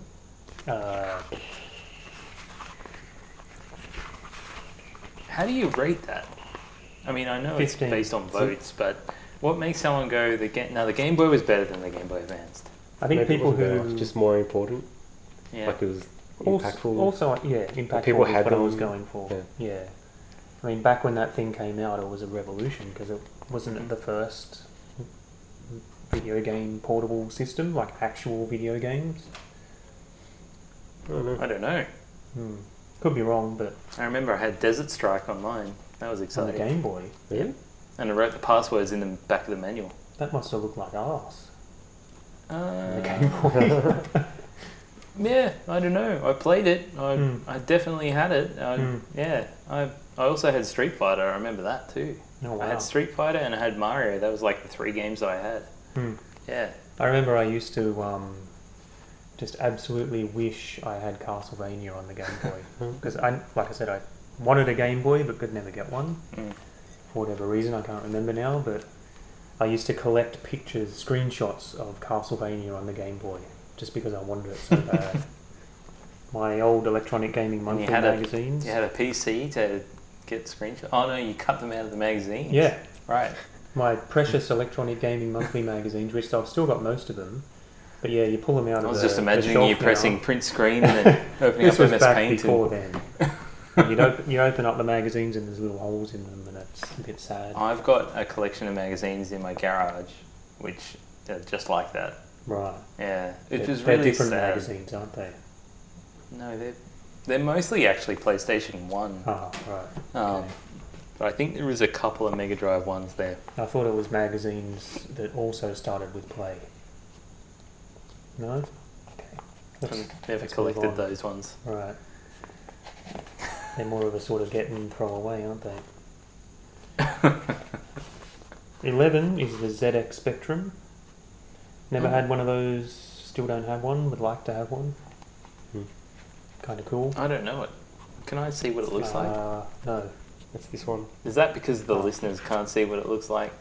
Oh, so it's another keyboard looking one. Yeah, but it's actually really small. Is that what you Yeah. call the Specky? The spec. Yeah. Yeah. And it's got the keys are rubber. Oh. So the program on it was So they just feel apparently good. a huge pain in the ass. Because they're sort of soft. Oh, So you're trying to type and it's just half of them don't work half the time. that's weird. So I've heard. I've never owned one. Okay. But that was one of the most popular systems in the UK. Oh, so it's like one of those roll-out keyboards? Except it's underneath one of the. I mean, it's. like Imagine a that sort of keyboard. thing, but it's in the case. Okay. Yeah. Right, okay, yeah. Soft and squidgy. Yeah. It's like a 2-year-old's keyboard. Yeah. For all the writing that they're going to do. Yeah, anyway. Number 10 is the NES. Okay. Whoa, really? Shit. You can You tell think this that's is high a or US low? gaming mag. I thought it was going to be like number 2 at least. No, not for, if it's not a UK magazine, no. I've completely misjudged my audience. Number The retro 9. gamer audience. Number 9 Huh. is the Xbox 360. Okay. I can see that. Yeah. That was Is the Xbox 360 that much better than the PS3 and like PS4? That's weird. well. It's older than the PS4, obviously. It's the same Not generation as PS3. the PS3. I thought PS3s outsold Xbox 360. Maybe Not that that makes it better. in but- certain regions. Okay. I think it was worldwide. I get the feeling it was sort of close. Yeah, but regionally. Because in Europe, Up and down. PlayStation was bigger, US Xbox was bigger, Japan Xbox was nothing. No Japanese people bought an Xbox. Yeah. And I'm not a Microsoft fan, but the 360 was one of the greatest gaming experiences I've had. Like the games we play online, Yeah. Left 4 Dead, Yep. etc., etc., etc. I played a lot of. I mean, I didn't have a PS3 for a long time, and well, basically bought it, as I said, for Last of Us. I never had it before. I've had a 360 pretty much since it came out. So I had a Wii and I had a 360 for ages. Yeah. All right, we're getting to the bits. I don't know what that I means. feel like either. he's about to announce the Mega Drive. Number position. 8. Well, it hasn't come up yet. Number Even 8. if I'm one away, I'll be very Oh, excited. wait, both our picks haven't come up yet. Number 8. Mark's looking at me like very knowingly. Number 8 is the Commodore 64. Oh. No. All the way back at number 8. Well, you were way off, Matt. Yeah, no, but because like I said, the vibe he was giving, Mark was giving, was really think you- No, disappointing. there's So I another just- reason. There's dropped another it way reason down. why You I'm underestimate the dirty. Commodore 64's fan base. It should have been. Well, it should have been number 1. Obviously. But like I said, there's a bigger reason why I'm upset. What's good about the Commodore 64? It has a bajillion good games. Okay. Fair enough. Like a ridiculous amount. Can It's- you, one day we have to sit down and you have to show me all of these games because on a real system, yes. it's going to take a while. Yeah. Okay, no. Oh no, I've got a cartridge. Actually, the cartridge doesn't. The cartridge still takes a while to load the games, but nowhere near as long as it would Okay. on the original discs. Right. I still want to experience the tape loading experience. You're not going to experience that from me. I'm not going to bring out those tape You're going to drives. take that away from me? Yes, I am. Jesus. You don't need to experience Well, I the guess pain we that won't be did. playing any Dreamcast then. Yeah, so the reason why I'm dirty on this list, with Commodore 64 being number 8, the system that beat it at number 7. Can you Mega guess? Drive. Atari? Nintendo 64. Oh, why are you dirty about Because the that? Nintendo 64 is terrible. Wow. It's a horrible system. I think we just lost half our audience. And I now realise there's an age group who love the Nintendo 64, and that's because it was the system that was out in their prime years of playing games. But that system was garbage. The graphics are terrible. Absolutely terrible. They're muddy. The PC was out at the time playing games like Doom and amazing But looking Doom was games. TD. TD. 2D. Doom was 2D. No, it's 2.5D. It's 2.5D. GoldenEye was 3D. See, I like what Nintendo tried to do, which was do 3D games. The problem is the Nintendo 64 wasn't powerful enough to do 3D games. They looked like But what was, arse. okay, so it just looked bad. Yeah. I think that Nintendo's thing has always never been to be at the cutting edge of graphics. I think In back terms then, of I visually. think that was the last time they tried to do that. Like I think they always were, and that was Yeah, that's right. after that That's is when Ah, Yeah. it sort of happened. So Yeah, I they guess it realised was- they made a big mistake with the Nintendo 64. it was a medium thing, wasn't it? But then No, GameCube. Actually, no. Maybe GameCube was the last like they real did the push same for thing again with the GameCube because they went to discs, but they went to little discs. Hmm. So, I mean, I don't know what the size, how much they could fit on those discs, but obviously it wasn't as much as a normal size disc. Was it just normal CD? It's Do you know? DVD. It was DVD. It's the smaller DVD. Okay. Hmm. So I guess the size wasn't a problem then, really. No, but the PS2 was DVD. Like this is the generation you're looking at. Yeah. They were all DVDs, Right. and but Cube had the The little ones. little DVD. Yeah. That spun in the opposite direction. Did Is that they? what that was? I thought Yeah. that was the Dreamcast. No, that's not the Dreamcast. The Dreamcast Somebody spun them out the way. had The this GameCube. special Dreamcast wasn't DVD. It's That GD-ROM. GD-ROM. Yeah, that's right. Ah, that's right. Yep. Yeah. I only know because you can burn them straight on CDs. It's so easy to play any Dreamcast game you want. If you have a Dreamcast, you don't need anything. You just get your Dreamcast, you go to some ROM's website, you download the thing, you burn it on a disc with this particular software, Yeah. and you put it in the thing and it works. Hmm. But apparently, if you use cheap discs and crappy burning, like you need to slow down the burning speed to as slow as you can possibly get to make it more accurate. Yeah. It can damage over time the drive, so you want to not do that. Not that we're advocating piracy, Oh, of course not. but if you want to play a backup of a game that you already own for some reason, just in case, some reason. Well, your original game dies. That can happen. Yeah, I mean, look, I bought Marvel vs. Capcom on Dreamcast now, but I had it on Xbox, and I made a copy to play it on Dreamcast because I didn't have an Xbox. Is that okay? I mean, that's a whole... Sorry, I What do you wasn't think? listening. What did you say? Okay, so I own a game, Marvel vs. Capcom 2, on Yeah. Xbox, Yeah. and I don't have an Xbox. Mm-hmm. I have a Dreamcast, Mm-hmm. which I can create a backup copy of that game The Xbox. on Dreamcast and play it on the Dreamcast. No, Is that's that not okay? okay. No. Legally, it's not No. okay. No. Oh, legally, no way. But It has morally- to be on the same system. Okay. You are breaking the law, sir. Well, I bought it now anyway. I've got the Oh, of Dreamcast course you version do. too. Yes. Yep. Number 6 is the Amiga 500. Okay. I don't have much experience with any Amiga. I always wanted an Amiga, but Is that a Never, keyboard-looking one? Yeah, Yeah. it's actually the rather large keyboard-looking one. that's a Is that the one that has the space to put the monitor on top? Just Nah. about. It doesn't quite, but no. Okay. The Amiga's a pretty powerful system. On par, actually, it's more powerful than the Mega Drive and SNES. Would that I be think. all floppy disk? The games on Yeah. floppy yeah, disk? they're Yeah. 3.5 now. the And hard it's got copy? the built-in drive. It's not Okay. separate. Yeah. Did it have the bigger floppy disks too? No, Okay. that was the Commodore 64. I reckon there'd be a portion of people that wouldn't even know about those. Is it 5 and a Five and quarter? Five and a quarter, yeah. Yeah, certainly. That's crazy. There's also an 8-inch disc. Oh, that's right. I saw one of those a while ago. Yeah. It blew me away. Not literally. I guess there's people that wouldn't know what laser discs are too. But Yeah. Yeah, I know. They'd be idiots. Number 5 is the PlayStation 2. it's a pretty can good see that. console. Yeah, it's a great I console. think that's a It has a bazillion good games. Yeah. Number 4 is the Dreamcast. Which Wow. No way it should be that Above. high. Yeah. It's because people love fanatics that about that console, thing, yeah. even though I don't know why. I like it though too, but I don't know why people like it so much. Hmm.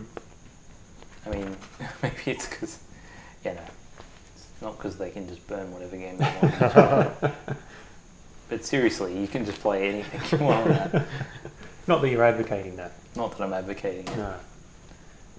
Number 3 is the PlayStation. One. I'm surprised the PlayStation's higher than the PlayStation 2, but It's a pretty groundbreaking system. yeah. Yeah. I remember when I first got one and loaded up that demo with the T-Rex walking Yeah. along. I was remember so that cool. too. I used to just leave that playing for ages. And you spin the camera around. And I think I was not old enough to be able to make a choice to just leave it playing for ages, but right. I remember being like, because you could do different things, pressing buttons and stuff. Mm. And we also early on had Battle Arena Toshinden, Ah, yeah. Yeah. and that was fun. Mm. And then Tekken 1 soon after that, and that was my first introduction to Galaga. Ah, yeah. Because you would yeah, play, yeah. while Tekken loaded, you would play a special stage of Galaga. I think Ridge Racer was the same, wasn't it? Didn't it have a Galaga? I think it was a different, it might have been Galaxian or something. Yeah, It was, okay. I might be wrong, but One of Namco's and games. I remember that we used to keep resetting it because you could unlock like a special character or something by actually completing the special stage. Hmm. So I actually learned how to win the special stage with one ship, which normally you don't really do because by the time you get to it, you've usually got 2 ships when you play the game normally. Hmm. But it's hard to do with 1 ship, but you can do it. Okay, so predictions for number 2 There's only 2 and left. number 1. Wait. If Mega Drive is not in there, No, it's got to be there. I think it can't be, Mega Drive can't be number 1. There's no way. No, it could be. So what are we missing? SNES. Oh yeah, right. You It's both old. picked SNES, SNES as is number number 1. 1 for sure. Yeah, I think so. I mean, it wasn't Can my... only people from the UK vote on No, this? it's worldwide, but I think Retro Gamer Mag has more of a UK crowd. I think this magazine's quite hard to get in the US. Mm. See, this is where I start to think that Al Nilsson was not telling the whole truth because he's like, oh, by the end we had like, what did he say the percentage 60% was? or something like Yeah, that. but I feel like maybe it's something to do with an overtime thing because, yeah, they had 60% at the end, but it took like so many years to get to that. So Yeah, absolutely. there would have been so many Nintendos sold before that happened. Hmm. So, anyway. What's number 2? Okay. Number 2 is the Mega Drive. Well, So you're both, well, Well, I was wrong, but you were more wrong. what did you say, number 7? I said 7. Yeah, I that's was like thinking that both the NES and the SNES were going to be in front of it and all this other stuff that I didn't know. Typical. I guess it was a pretty big console. It just And wasn't of big in the course- US. It's just in the US people just... And of course, number 1 was the SNES, which should have been the Commodore 64. But anyway. No, the SNES is an absolutely fantastic And the games system. are so My- expensive now that I can't even buy them. Mm. The only SNES game I have is Shaq Fu because I got it for You 99 poor cents. bastard. It's terrible. I've played 1 round of that and it sucks. Mm. Yeah, I've got it on Mega Drive and I don't think I've ever played it. I can't bring myself to do it. But yeah, owning the SNES and the Mega Drive back in the day was like the ultimate. You had the pick of all the best games and it was such a great time. So yeah, I'd say 2 and 1 probably from a critical perspective should be the Mega Drive and SNES, but let's be honest, it should be the Commodore 64. But I'm only really dirty because the Nintendo 64 beat it. I It's can't just madness. comment, having never played a Commodore 64, really. No, you can't. Nintendo 60. Well, I mean, but how can you? It's got Nintendo in its name, so I mean, what can you do really? It's not a handheld. It's an actual home console. You don't have many legs to stand on. I mean, how many people remember the Commodore 64? The greatest selling computer of all time. Yeah, Yeah. Compared with it's before my time. the doomed failure of the Nintendo 64. I don't think it was See, a failure. It kind of was, wasn't it? I mean, in comparison to PlayStation. Yeah, I mean, they just got obliterated by PlayStation. Yeah, maybe that's true. Yeah, but it was definitely not a failure. I don't think compared to maybe SNES. Oh, yeah. I'd say compared to most of their systems, besides the Virtual What Boy. about the GameCube? Yeah, the GameCube wasn't a huge thing. It was just the beginning of the end, really. But now they're back I'm surprised they're with still a Switch. They're surviving by their amazing first-party games. I guess the thing is that you can always compare it to something else, but that doesn't mean that just as a business on its own, it's not successful. Yeah. I mean, people love GoldenEye, and they love They're wrong. Mario 64. No, I'm just being, argumentative for the sake of being argumentative. So I think GoldenEye is a game that struggles to hold up. Like any N64 game. Because they look terrible. Well, I have to say I don't. Okay, I said that I don't think I could play Mario Kart 64, and I also don't think I could play through Super Mario 64. So maybe you're right. Look, I know it has its fans. I'm just being argumentative for the sake of conversation, perhaps. I'd love But I to really- hear the point of view of someone who loves the N64. I like the N64. I really want to play Cruisin' World again. Oh, yeah. And that's something that I'm sure fans of the N64 probably like, what? Why would you want to play that game? But I do. But see, yeah, I come from the argument not that I'm a Nintendo hater because I love the SNES. I love the NES. I love the GameCube. I enjoyed the Wii for what it was. The Wii U I owned and sort of, I don't know. That was at the stage of me sort of petering off on the Never played the best games. modern Splatoon. games. Yeah, I We're didn't going to play Splatoon. Splatoon before you leave. Tonight. That's not going to happen. Okay, maybe we won't. It's already nearly 11, Okay, that's fine. but we will. We'll definitely play Splatoon at some stage. Well, I can bring my Switch now. Ah, yeah, there you go. The advantages of the Switch. Mm. I'm going to walk into your house and I'm already going to be playing it on your Wi-Fi. And you can just shove it in my face and say, play this. Alright, so thanks for listening to Game the System podcast. If you would like to contact us, the best way to do that is on the Game the System forums at gamethesystem.co. You can also reach out to us via email at feedback@gamethesystem.co.